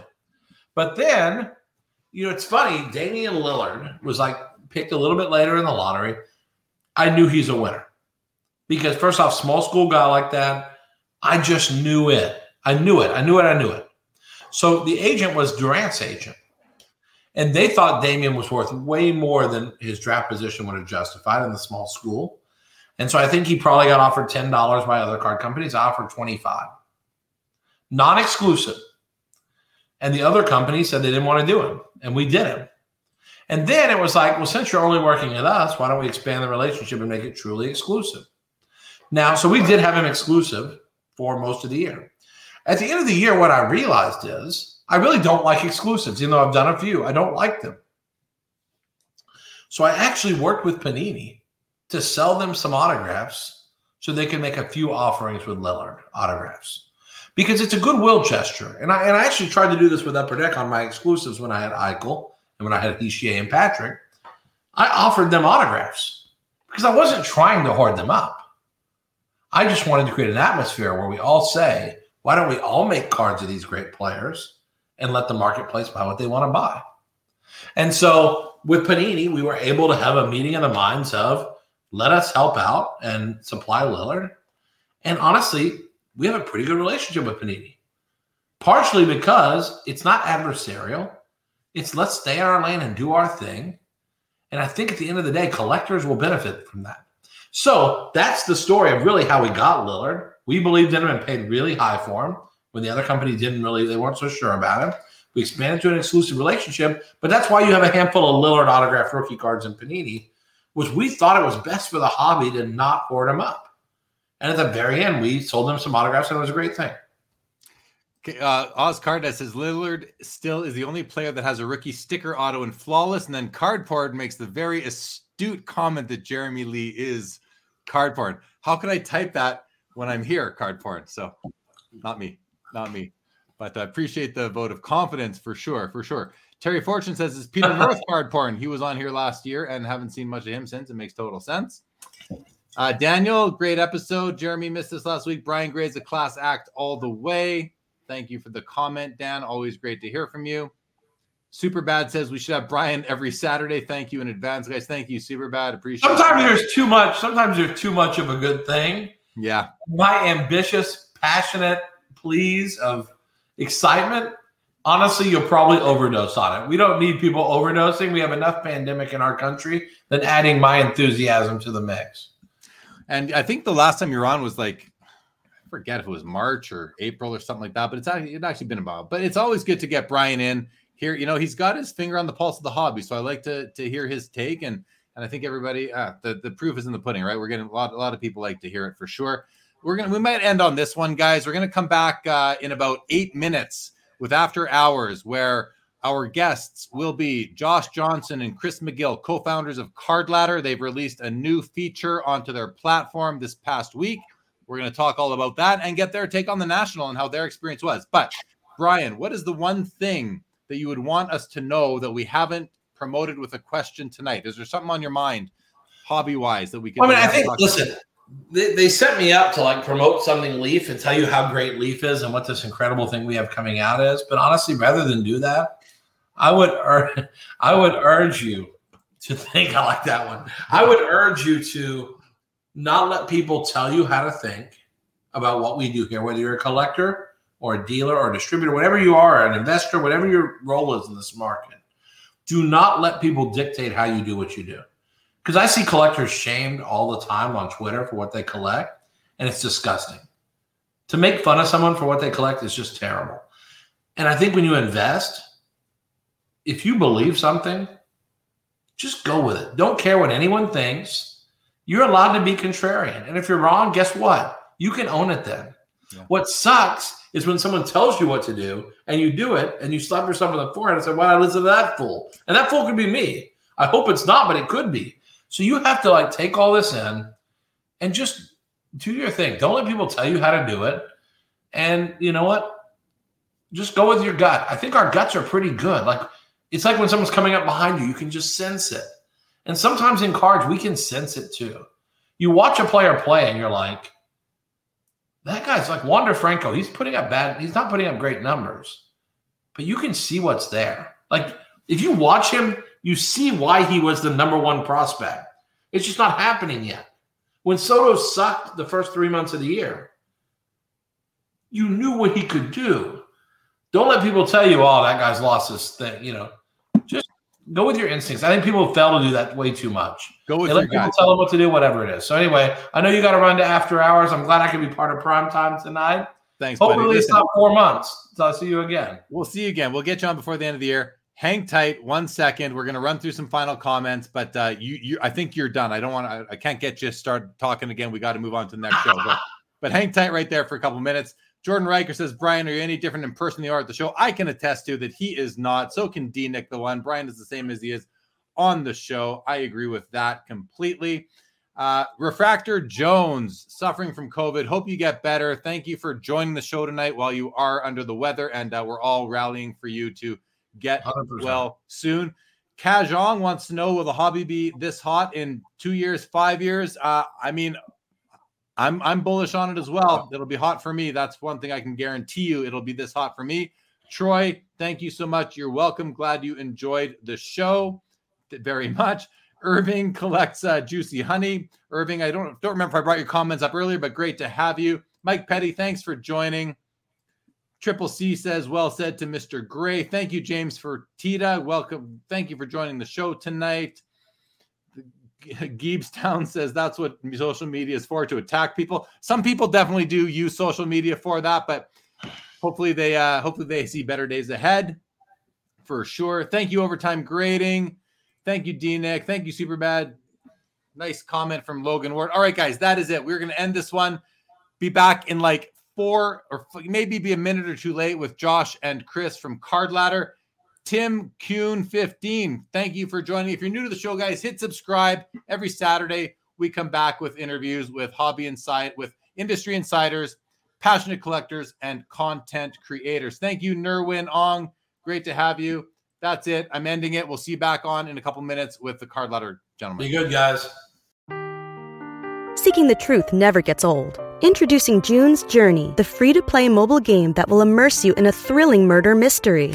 Join June Parker as she uncovers hidden objects and clues to solve her sister's death in a beautifully illustrated world set in the Roaring 20s. With new chapters added every week, the excitement never ends.